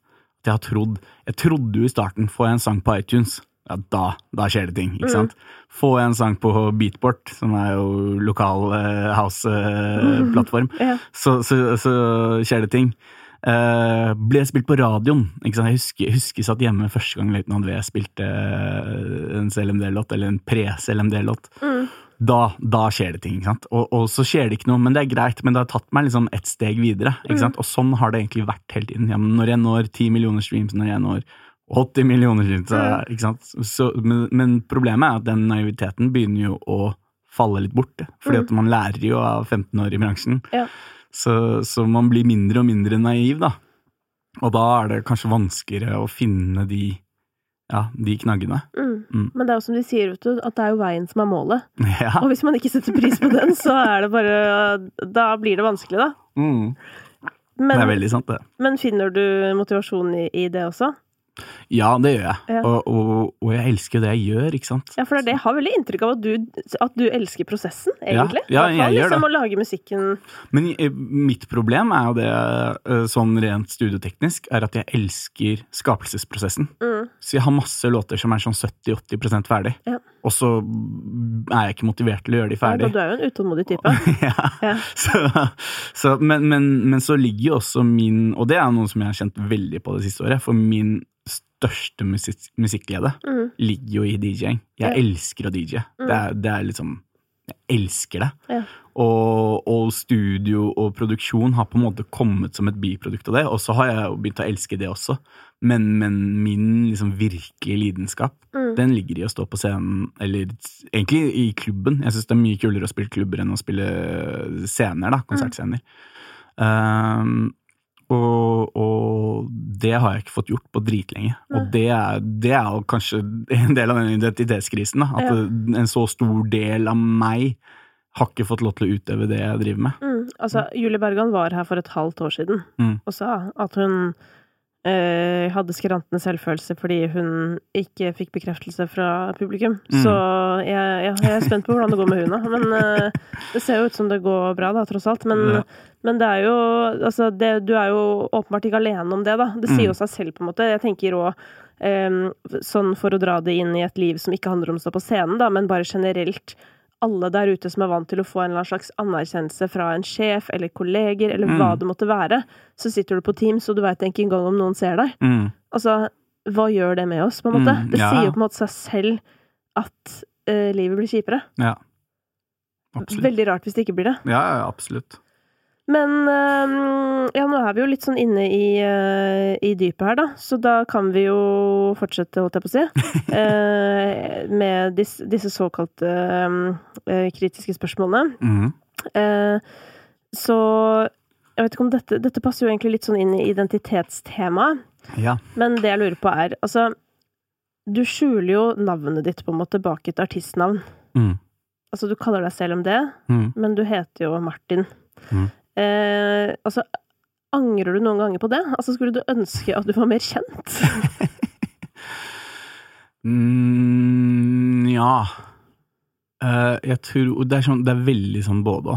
Fordi at i motsetning til, jeg tror veldig mange forhåndsdømmer meg litt grann, så tror jeg at veldig mange tenker at jeg synes det er veldig gøy å være gåsehudende kjendis. Men jeg har aldri vært interessert i den biten av det. Jeg har sett på det som et markedsføringsgrep for musikken min. Og jeg er veldig opptatt av når jeg gjør intervjuer, så vil jeg ikke gjøre intervjuer som ikke liksom fokuserer inn mot musikken da. Jeg vil prøve å unngå det. og vi kan gjerne snakke om andre ting, men jeg synes ikke selv at jeg så interessant at jeg trenger å dele hva jeg spiste i middag i går, ikke sant? Men jeg vil gjerne snakke om musikken og lidenskapen og det rundt, og hvis jeg må i gåseøyne hore meg ut litt på andre ting for at det skal gagne musikken, så jeg villig til å gjøre det. Og det jo, det en sånn greie som jeg synes, altså jeg hjemme med, du sier jeg hjemme med navn, men jeg hjemme med dobbeltnavn, ikke sant? For jeg heter jo ikke Martin Haniel heller. Så det jo, det har liksom hele tiden vært for å kunne distansere artistkarakteren da, eller den profilen med den Martin som privat da. Hva den største forskjellen på de to? Det nok ganske store forskjeller, fordi at jeg sa at jeg ekstrovert, men jeg jo egentlig en introvert ekstrovert. Så jeg egentlig veldig glad i mitt eget selskap å være for meg selv, samtidig som at jeg ikke har noe problem med å være med andre, men jeg blir tømt for energi når jeg sammen med andre. Så jeg det nok mye med at jeg nok mye mer rolig, og mye mer hva skal jeg si, fattet kanskje. Det føler jeg alle da. Jo altså, da. Som de fleste i hvert fall. Jo, men jeg nok ikke så opptatt av hva skal jeg si, glitz and glam som det selv om det ikke sant? Fordi at det en del som tilhører det universet. Og jeg misforstår meg rett fordi jeg elsker å gå inn i det, og jeg elsker å være den rollen. Men i forhold til, ja, både når jeg går på scenen eller med The Voice da, så må jeg på en måte skape et univers og en karakter som jeg går inn i, og så jeg det 100%, litt sånn method acting nesten, bortsett fra at det jo en versjon av meg, men det jo ikke meg, ikke sant? Så jeg synes det litt deilig da, å kunne skille mellom CLMD og Martin.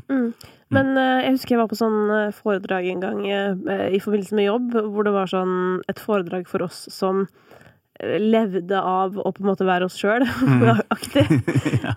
Og da ble det jo fortalt at noe av det som kan skape mest angst i oss mennesker jo når det bildet du har av deg selv begynner å bli veldig ulikt det bildet andre har av deg. Og det egentlig en veldig dårlig idé. Ja. Har du tenkt på det? Det kan være. Kanskje det det jeg sliter med. Men hvordan tror du andre oppfatter deg? I'm Sandra, and I'm just the professional your small business was looking for. But you didn't hire me because you didn't use LinkedIn Jobs. LinkedIn has professionals you can't find anywhere else, including those who aren't actively looking for a new job, but might be open to the perfect role, like me. In a given month, over 70% of LinkedIn users don't visit other leading job sites. So if you're not looking on LinkedIn, you'll miss out on great candidates, like Sandra. Start hiring professionals like a professional. Post your free job on linkedin.com/achieve today. Ever catch yourself eating the same flavorless dinner 3 days in a row? Dreaming of something better? Well, HelloFresh is your guilt-free dream come true, baby. It's me, Keke Palmer. Let's wake up those taste buds with hot, juicy pecan-crusted chicken or garlic butter shrimp scampi. HelloFresh. Stop dreaming of all the delicious possibilities and dig in at HelloFresh.com. Let's get this dinner party started.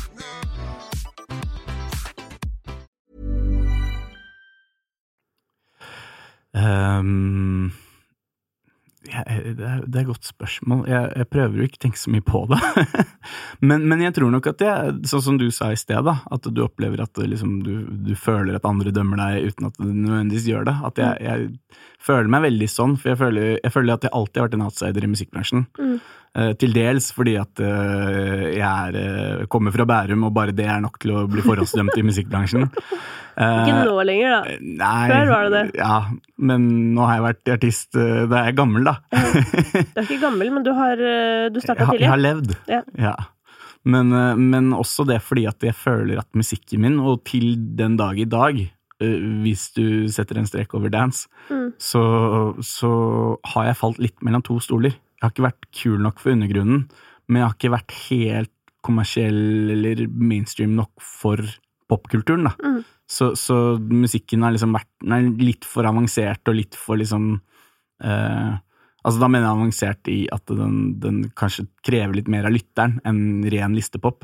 Men det liksom ikke nok til at jeg får liksom en fistbump fra de kuleste elektronikagutta heller, ikke sant? Så jeg følte hele tiden at jeg har hatt en karriere som har falt litt mellom to stoler, og at jeg ikke får liksom anerkjennelse i noen av campene, selv om jeg liker meg veldig godt i begge.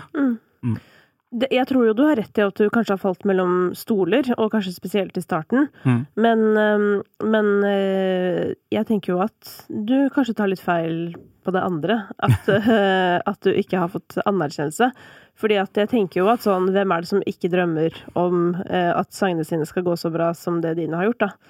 Så det er jo på en måte obviously litt sånn.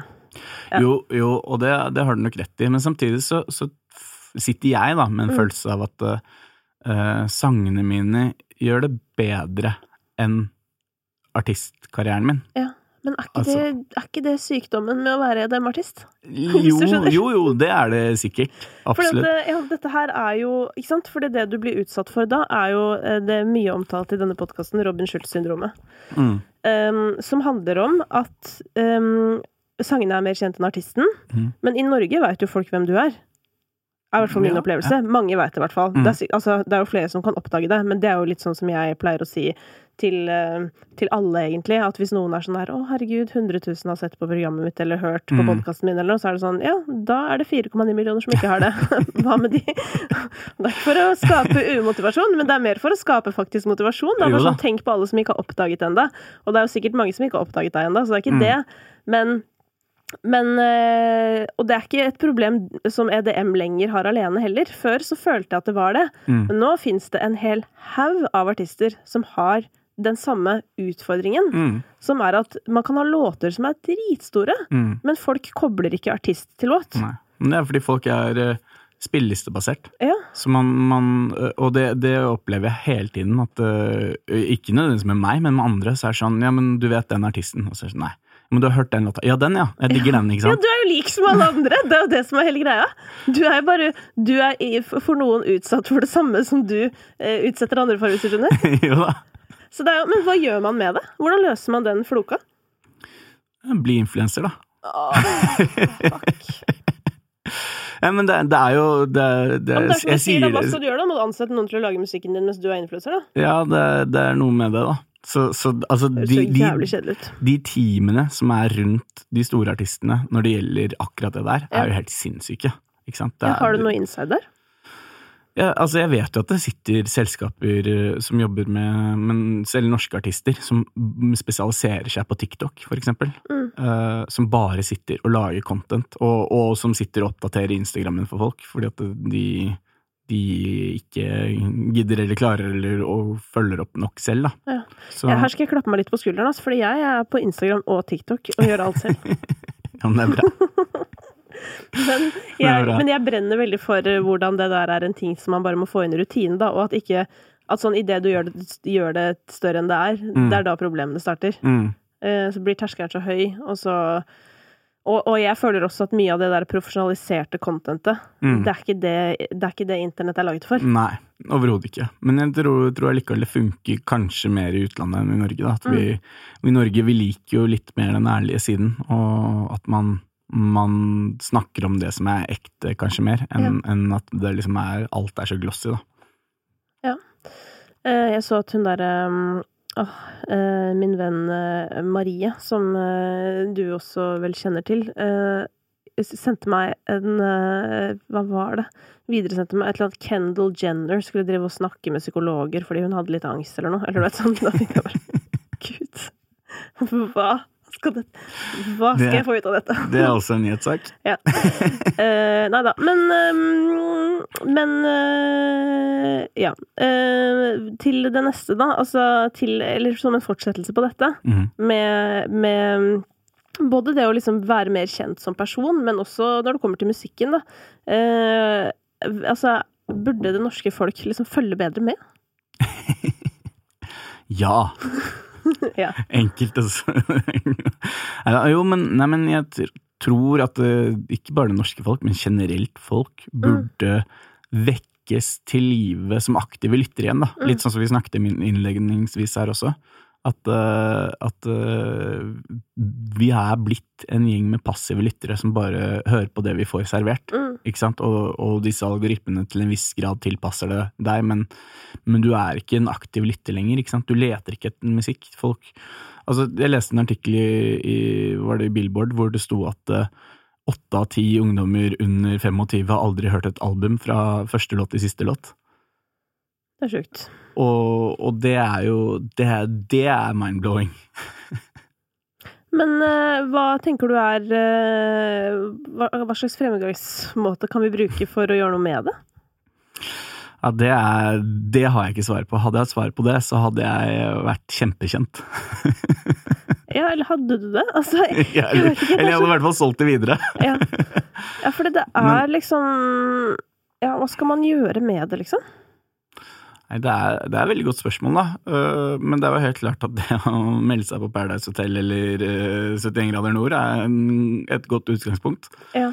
Det jo, men samtidig så føler jeg ikke at det sustainable heller da, for at du ser med unntak av kanskje Tix, som faktisk jo en artist før han meldte seg på disse tingene, så det jo veldig mange av disse reality-kjendisene som, ja, de får en eller annen hit som går topp 10 på Spotify, men så den jo borte dagen etter, ikke sant? Det ikke noe som varer. Så om det sånn man skal lykkes, så vet jeg ikke om det den riktige måten å gjøre det på. Men man må jo kanskje være enda mer samfunnsengasjert, la stemmen sin bli hørt, og være ute og mene ting da, og sørge for at man hele tiden on top of people's mind. Ja, for det her jeg synes så vanskelig, fordi hvis du hele tiden på toppen av folks hode, så kan jo folk også bli jævlig lei av trynet ditt, på en måte. Så jeg synes det så utrolig sånn vanskelig balanse, og du ser jo veldig mange sånn ytterkanter. Hvis du bare ser på norsk musikkbransje da, så har du jo noen sånn Cezinando og Gabrielle for eksempel, som ofte av internett, hvis ikke de har ny musikk. Kanskje en story i veldig ny og ned, liksom. Men så når det skal slippes nå, da det liksom på, og da kjører det, men ellers det bare totalt off, da. Og det jo egentlig ganske sånn i opprør, på en eller annen måte, fordi man ikke gidder å være i folk sin oppmerksomhet hele tiden. Og så har du andre som jeg føler veldig, veldig på, og en litt sånn morsom case egentlig, synes jeg, og det var synd at dette på en måte skjedde etter han var på besøk, men det Chris Holsten, som var en artist som også var litt sånn, hadde masse låter på radio, ingen visste hvem han var, aktig, men så har han på en eller annen måte han har liksom klart det litt, å skaffe seg et publikum som interessert i han som person. Jo. Og hva var det han gjorde? Han var jo med på masse TV-programmer da.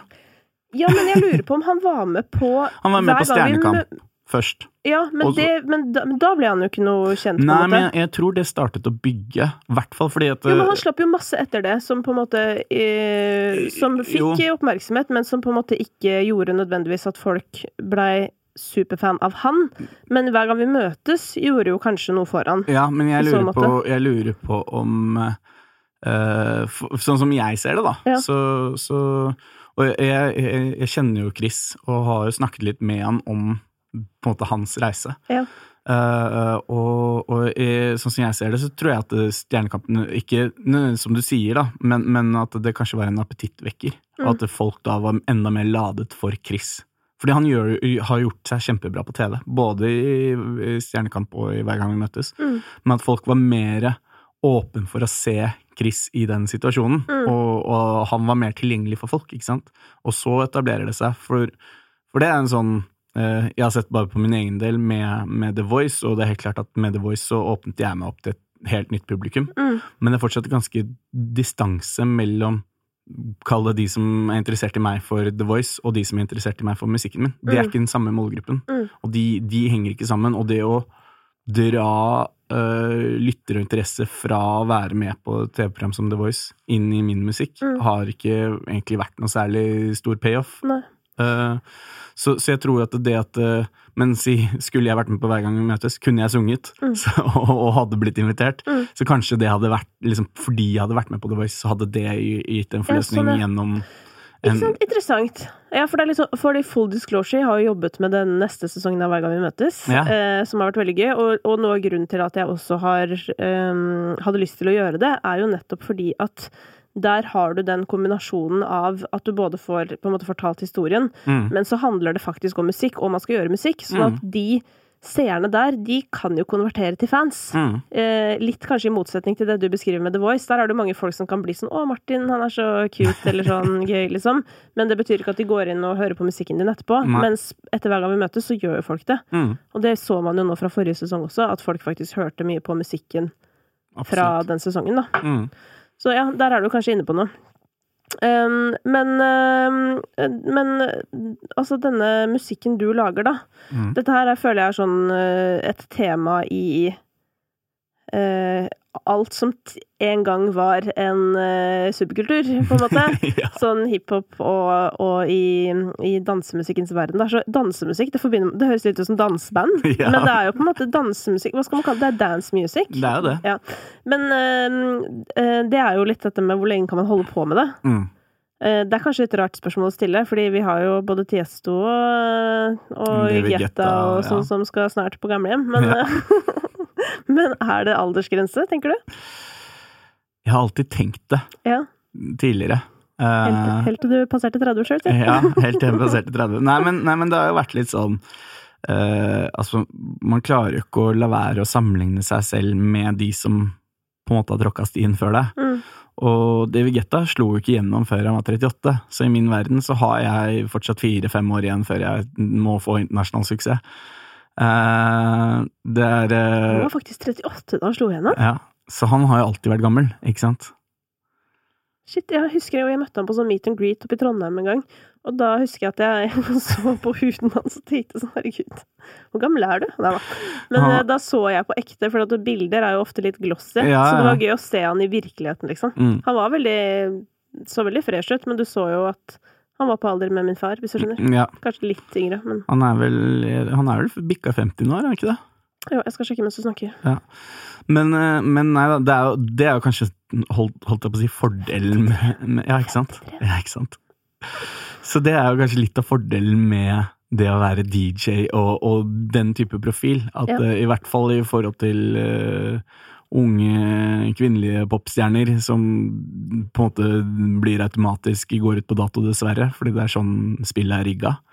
Men få se da, Beyoncé setter jo en ny standard. Ja, det er det, og jeg håper jo at det skal handle mer om utseende mindre om utseende og mer om musikken. Enda mer utseende nå, kom igjen. Enda mer utseende, enda mer litt sånn voksent utseende. Nei, så det finnes jo åpenbart, så kan man jo holde på så lenge man vil, ikke sant? Hvis du ser på Giorgio Moroder og de gutta der også, ikke sant? Som bare aldri gir seg, ikke sant? Så det finnes jo et håp for at jeg kan gjøre det her så lenge jeg har lyst til å gjøre det, og så lenge det gir mening.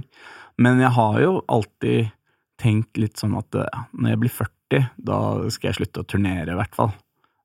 Fordi det er det man blir mest sliten av, all reisingen. Så vi får se da.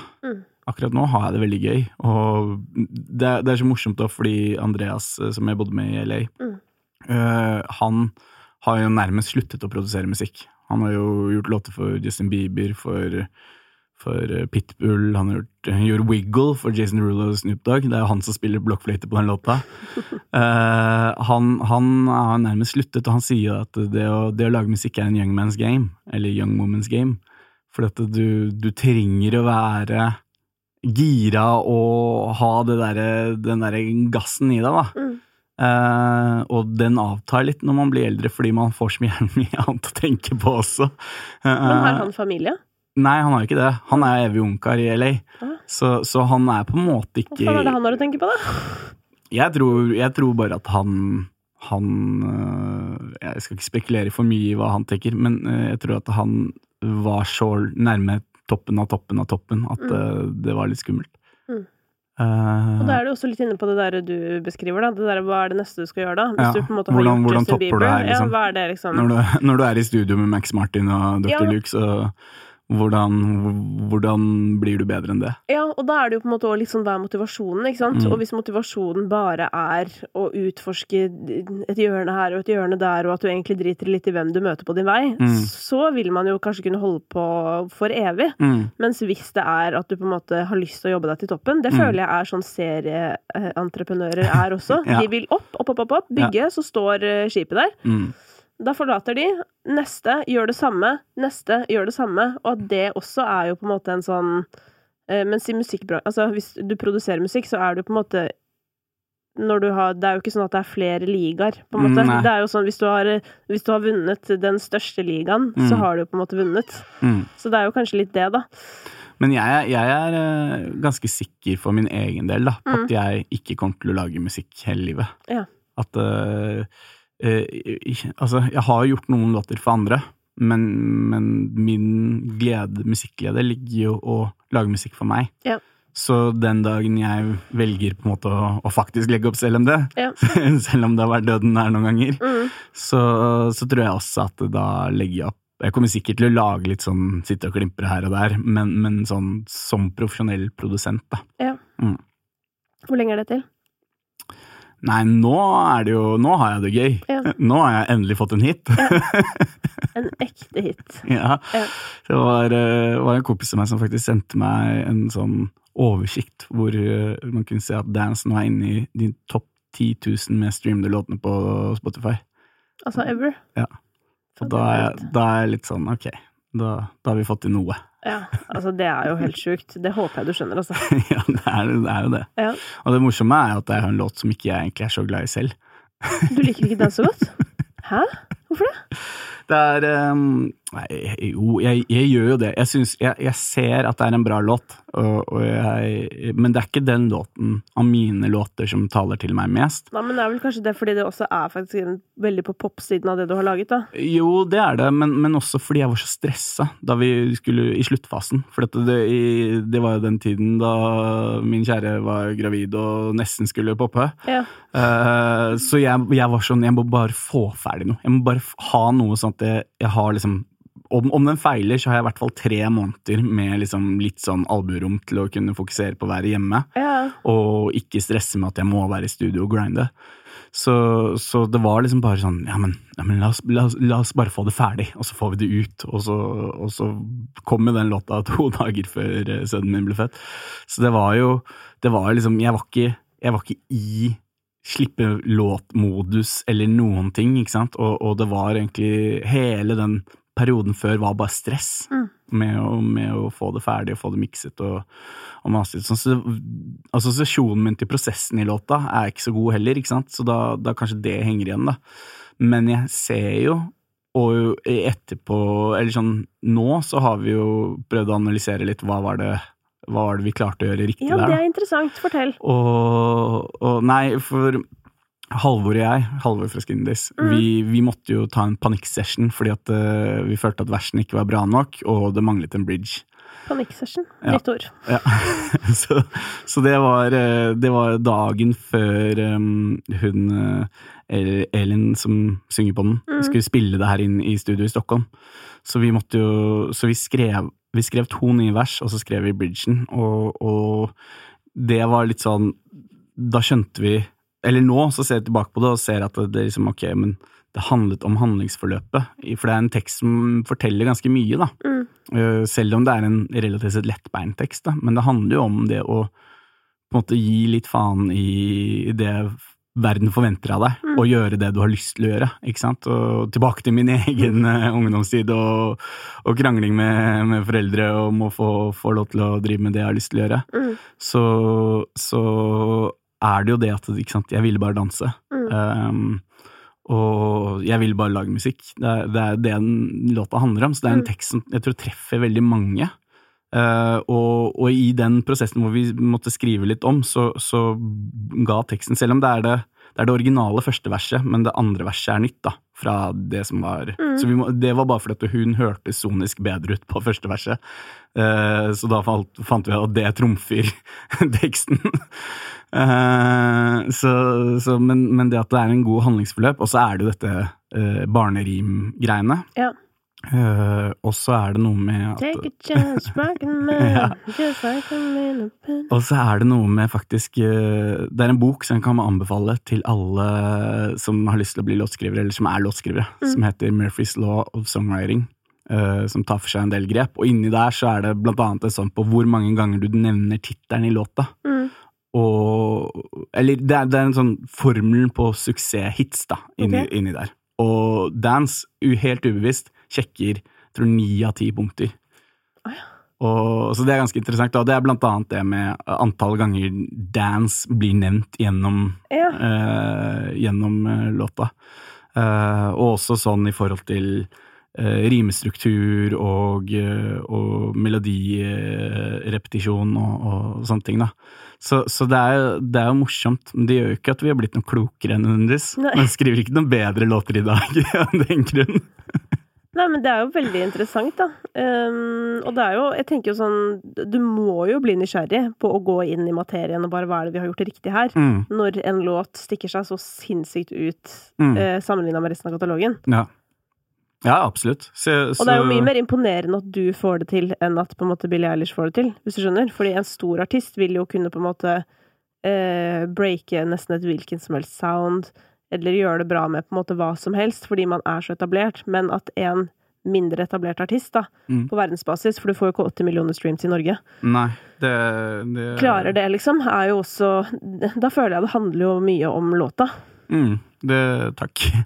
Men jeg tror du har rett i det, og det er jo litt av det som vi holdt opp å si Team CLMD synes har vært ekstra stas, fordi at vi har jo gjort dette selvfølgelig med god hjelp av Universal i og med at det er der jeg hører hjemme, men det er jo det norske teamet, det er ingen forutsetninger for at vi skulle få også ordentlig gjennombrudd i flere territorier som vi har gjort med den låta her og at den har 80 millioner streams basert på utgangspunktet er ganske sykt fordi det er ganske mange dører som er sparket ned i forhold til da for eksempel Billie Eilish da men du ser det jo også enda mer hjemlig da på både Kygo og Alan Walker selv de låtene deres som på en måte ikke blir hits de har jo 80-90 millioner streams fordi de er Kygo og Alan Walker, ikke sant? Så det er ganske stor forskjell på 80 millioner streams for meg da, kontra det er for Kygo. Ja, for hva er det Kygo og Alan Walker har fått til som ikke du har fått til? Nei, det vet jeg ikke. De er flinke da.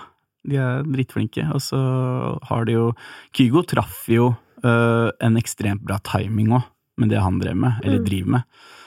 Fordi på det tidspunktet ble jo EDM-en bare hardere og hardere og hardere, og så kom man med noe som var veldig anti, den der harde fistpump opp og ned, hoppe-nikke-musikken. Ja, jeg pleier å dra frem Greyhound fra Swedish House Mafia som eksempel.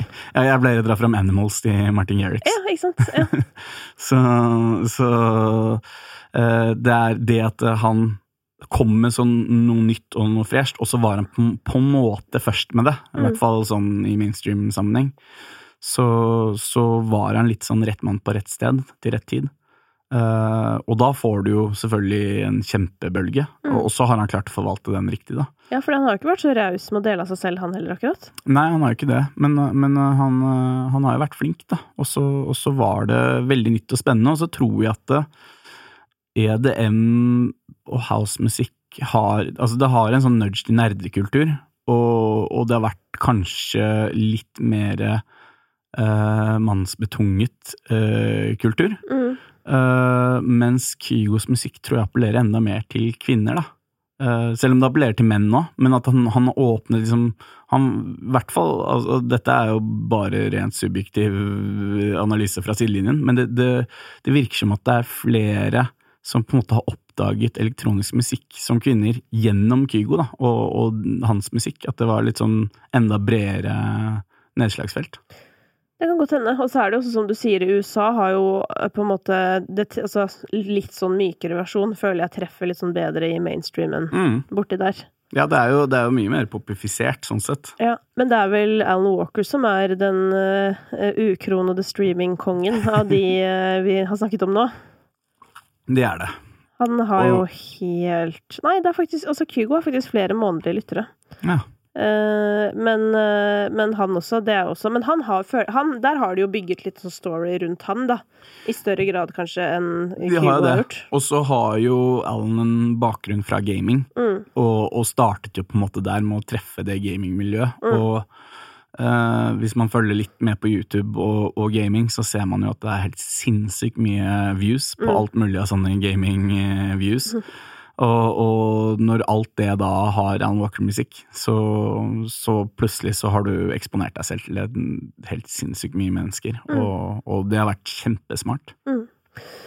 Men du har jo jobbet, du beskrev jo selv at du jobber jo mye med forskjellige folk, låtskrivere, du har jobbet med masse forskjellige artister. Er det noen som har vært litt mer utfordrende å jobbe med enn andre? Hvis det lov å spørre om? Ja. Det lov å spørre om, og ja, det finnes. Ja. Går det an å si noe om en hendelse som har vært litt vanskelig på jobben? Ja, hva går det an å si? Jeg liker ikke å snakke stygt om andre da. Nei. Men nei, det har jo vært alt mulig utfordring, og det meste kommer jo ned til det kreative. Problemet er at det er veldig mange artister / låtskrivere, eller låtskrivere / artister, altså folk som har artistkarriere, mens også er låtskrivere, som veldig, veldig liksom inn i den verden de skal være, eller det må være på den måten, det kan ikke høres sånn ut. Og det er veldig mange som starter med 3, 4, 5, 6, 7, 8, 9 nei, før det kommer et ja. Mens jeg har på en måte lært meg at la oss starte med 5, 6, 7, 8, 9 ja, før vi kommer med nei. Og så la oss prøve det, se hvor det leder en da. Og det å på en måte hele tiden være negativ i studio, og selv om man kanskje ikke har troen på ideen fra utgangspunktet, det er jo med på å drepe kreativiteten, ikke sant? Det dreper jo tilliten mellom hverandre, og selvtilliten til motparten din, eller medparten din i studio. Og det er noen som er veldig sånn, spesielt av disse litt yngre nye stjernene våre, som er veldig bevisst på at de skal ikke lage hits. De vil ikke lage hits, for dette hits er feil. Men har ikke det vært feil alltid? Jo, men jeg tror at... Alle som er artister som har hatt kred, vil ikke lage hits. Jo, men jeg tror at når man vokser opp, så ser man jo også at hits er ganske greit, og så har man kanskje hatt 1 eller 2 hits da, som nødvendigvis ikke var så hittete, men allikevel klarte å crosse over.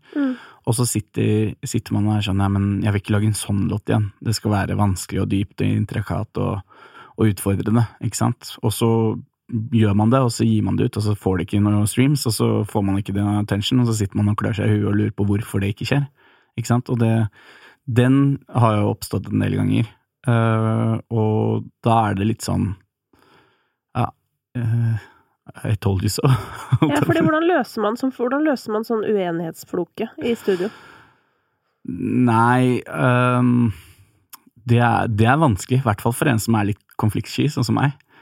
Men man må jo prøve da, man må prøve å... Du må bare ha med hunden din alltid. Ja, det er det. Men man må prøve å flytte litt fokus da. Kanskje man kan gå inn og jobbe på et annet parti eller sånne ting. Eller så er det ofte at man ender opp med å scrappe ideen da, fordi at man mister troen på det.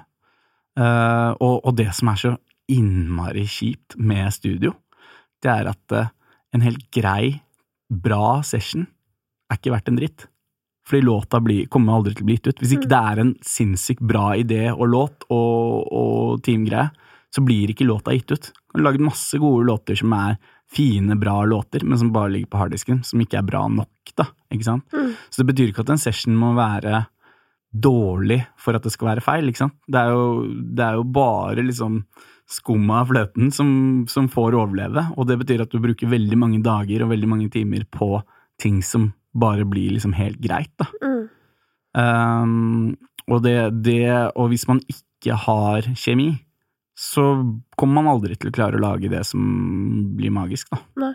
Men det er jo også, sånn jeg har forstått I hvert fall I musikkbransjen, veldig mange tilfeldigheter som gjør at musikk ikke kommer ut, eller at et eller annet man holdt på med ikke ble noe av. Hva den største sorgen at det ikke ble noe av ting du har gjort? Det er flere. Ja. Det nyeste, eller det sånn både også, fordi i juli, og jeg hadde en låt som skulle ut sommeren før Dance. Ja.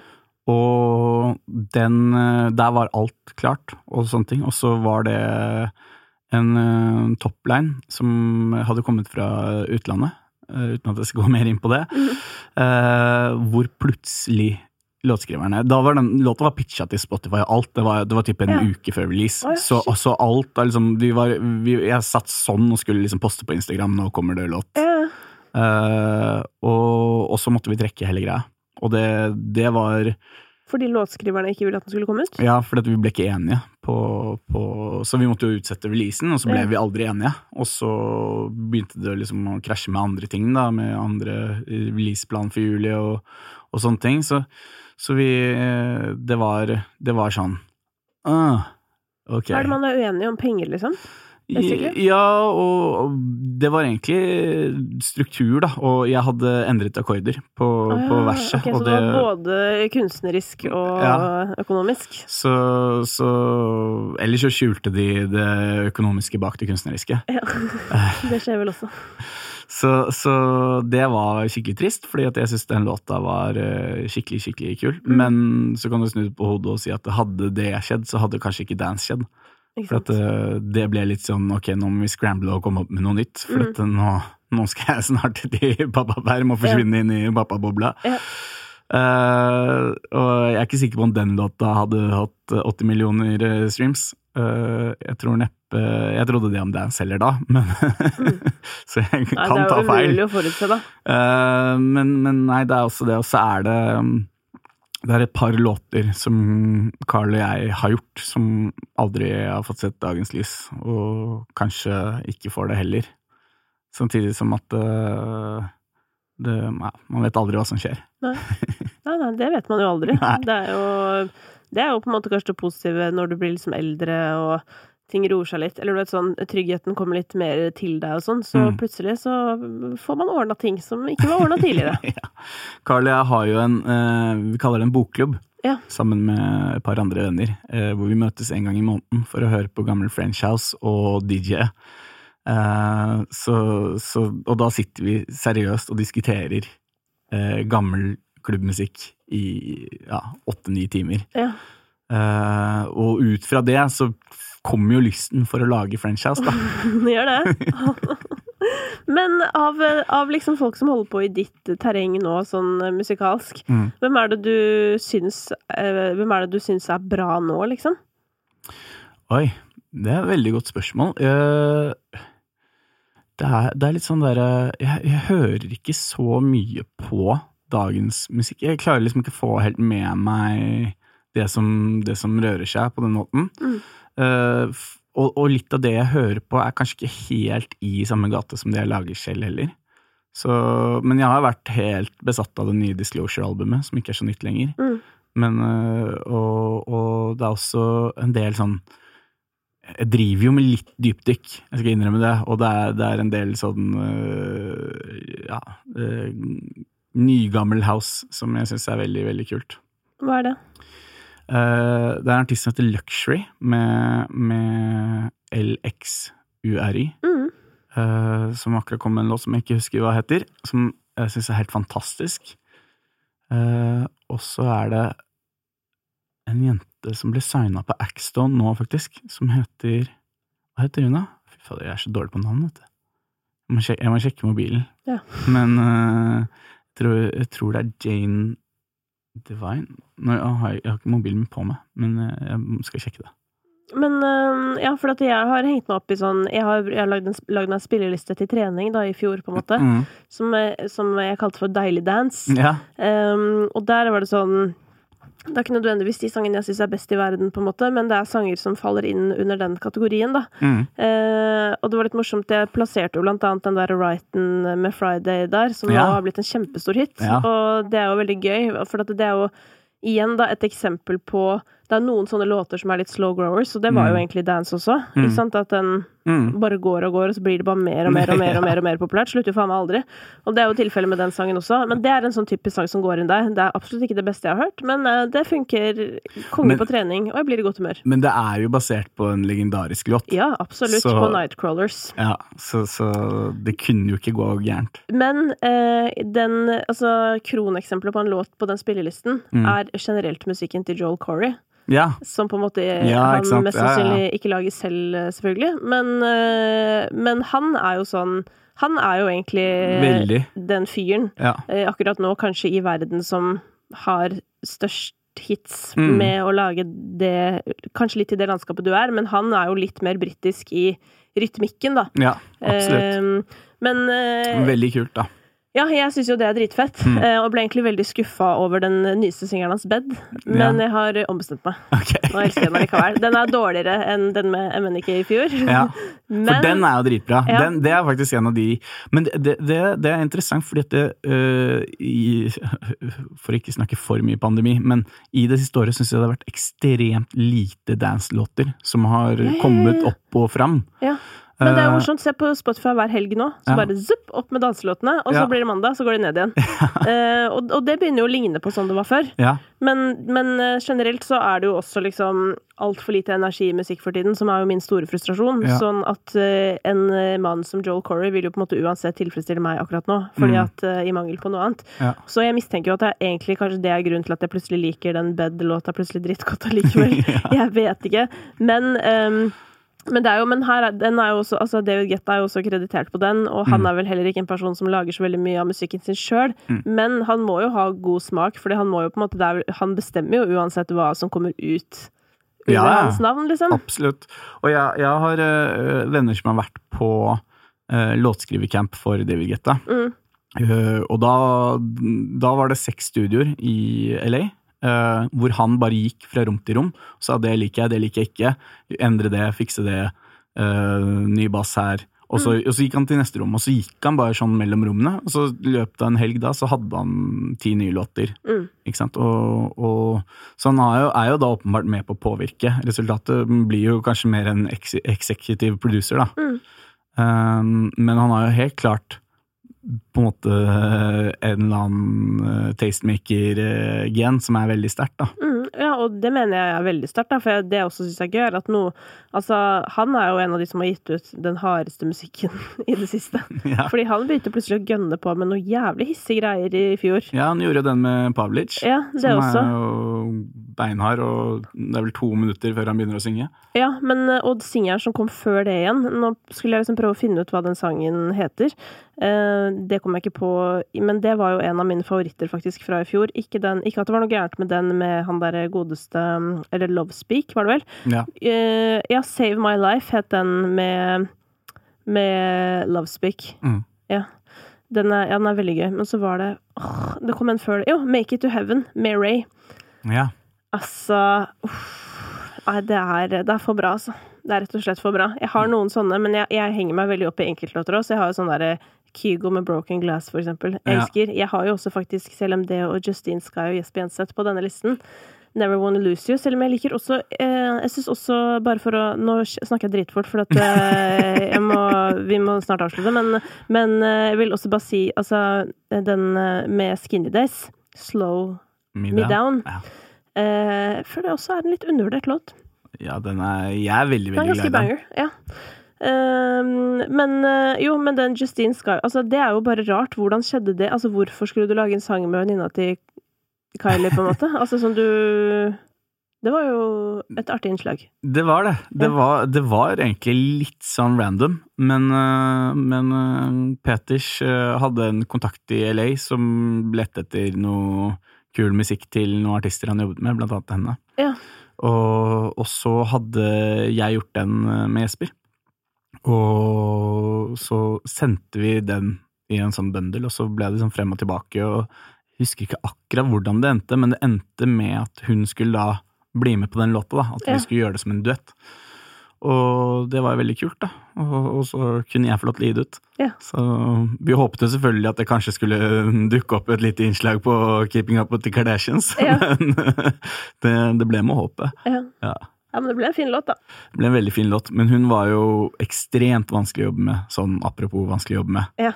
Så, og det var liksom ikke snakk om, nå var ikke jeg så mye på musikkvideoinnspillingen, men hun sa vel så vidt hei til Jesper. Ja. Herregud, hva faen? Men ja, hun hadde vært vant til å få det som hun ville, kanskje? Ja, vi skulle jo egentlig gjøre videoen i Norge da, for vi tenkte det kunne vært litt kult, men da måtte vi fly inn hele glam-squaden hennes, og det var vel 25 personer. Hæ? Hun ikke så kjent? Tydeligvis da.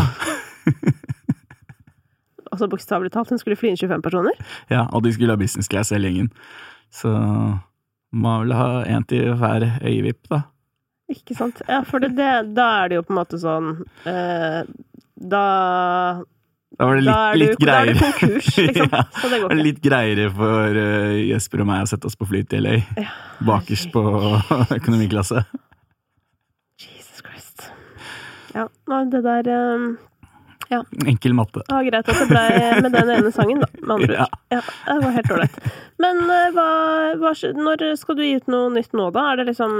Ja, og det jo egentlig litt sånn gøy, da. For at jeg har jo, veldig kort fortalt, så syns jeg, og gjennom mine mange år med erfaring i musikkbransjen, at det litt synd at vi norske DJ-er, artister, har på en måte alle kjørt sin egen karriere. Alle har liksom bare gjort sin egen greie.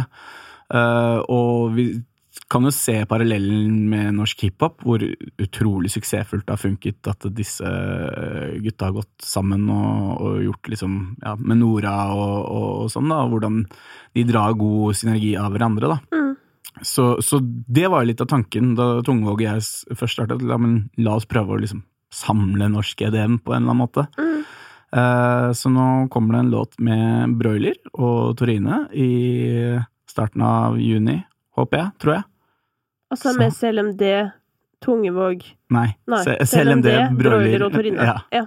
Tungvåg har fått slippe å være med denne gangen også. Ja, han tok pause. Kulen på Vestlandet litt. Ja. Men så gøy da.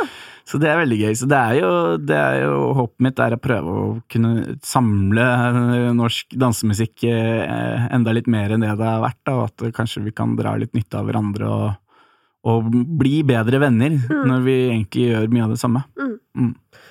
Ja, det backer jeg 100%. Det jo også det jeg tenker. At sånn, det ikke sånn at det blir mindre til den ene fordi det kommer en annen. Eller sånn. Ja. Det blir jo bare mer til alle. Og så har vi litt sånn kniven på strupen i og med at DJ som mainstream-kultur på vei litt grann ut igjen.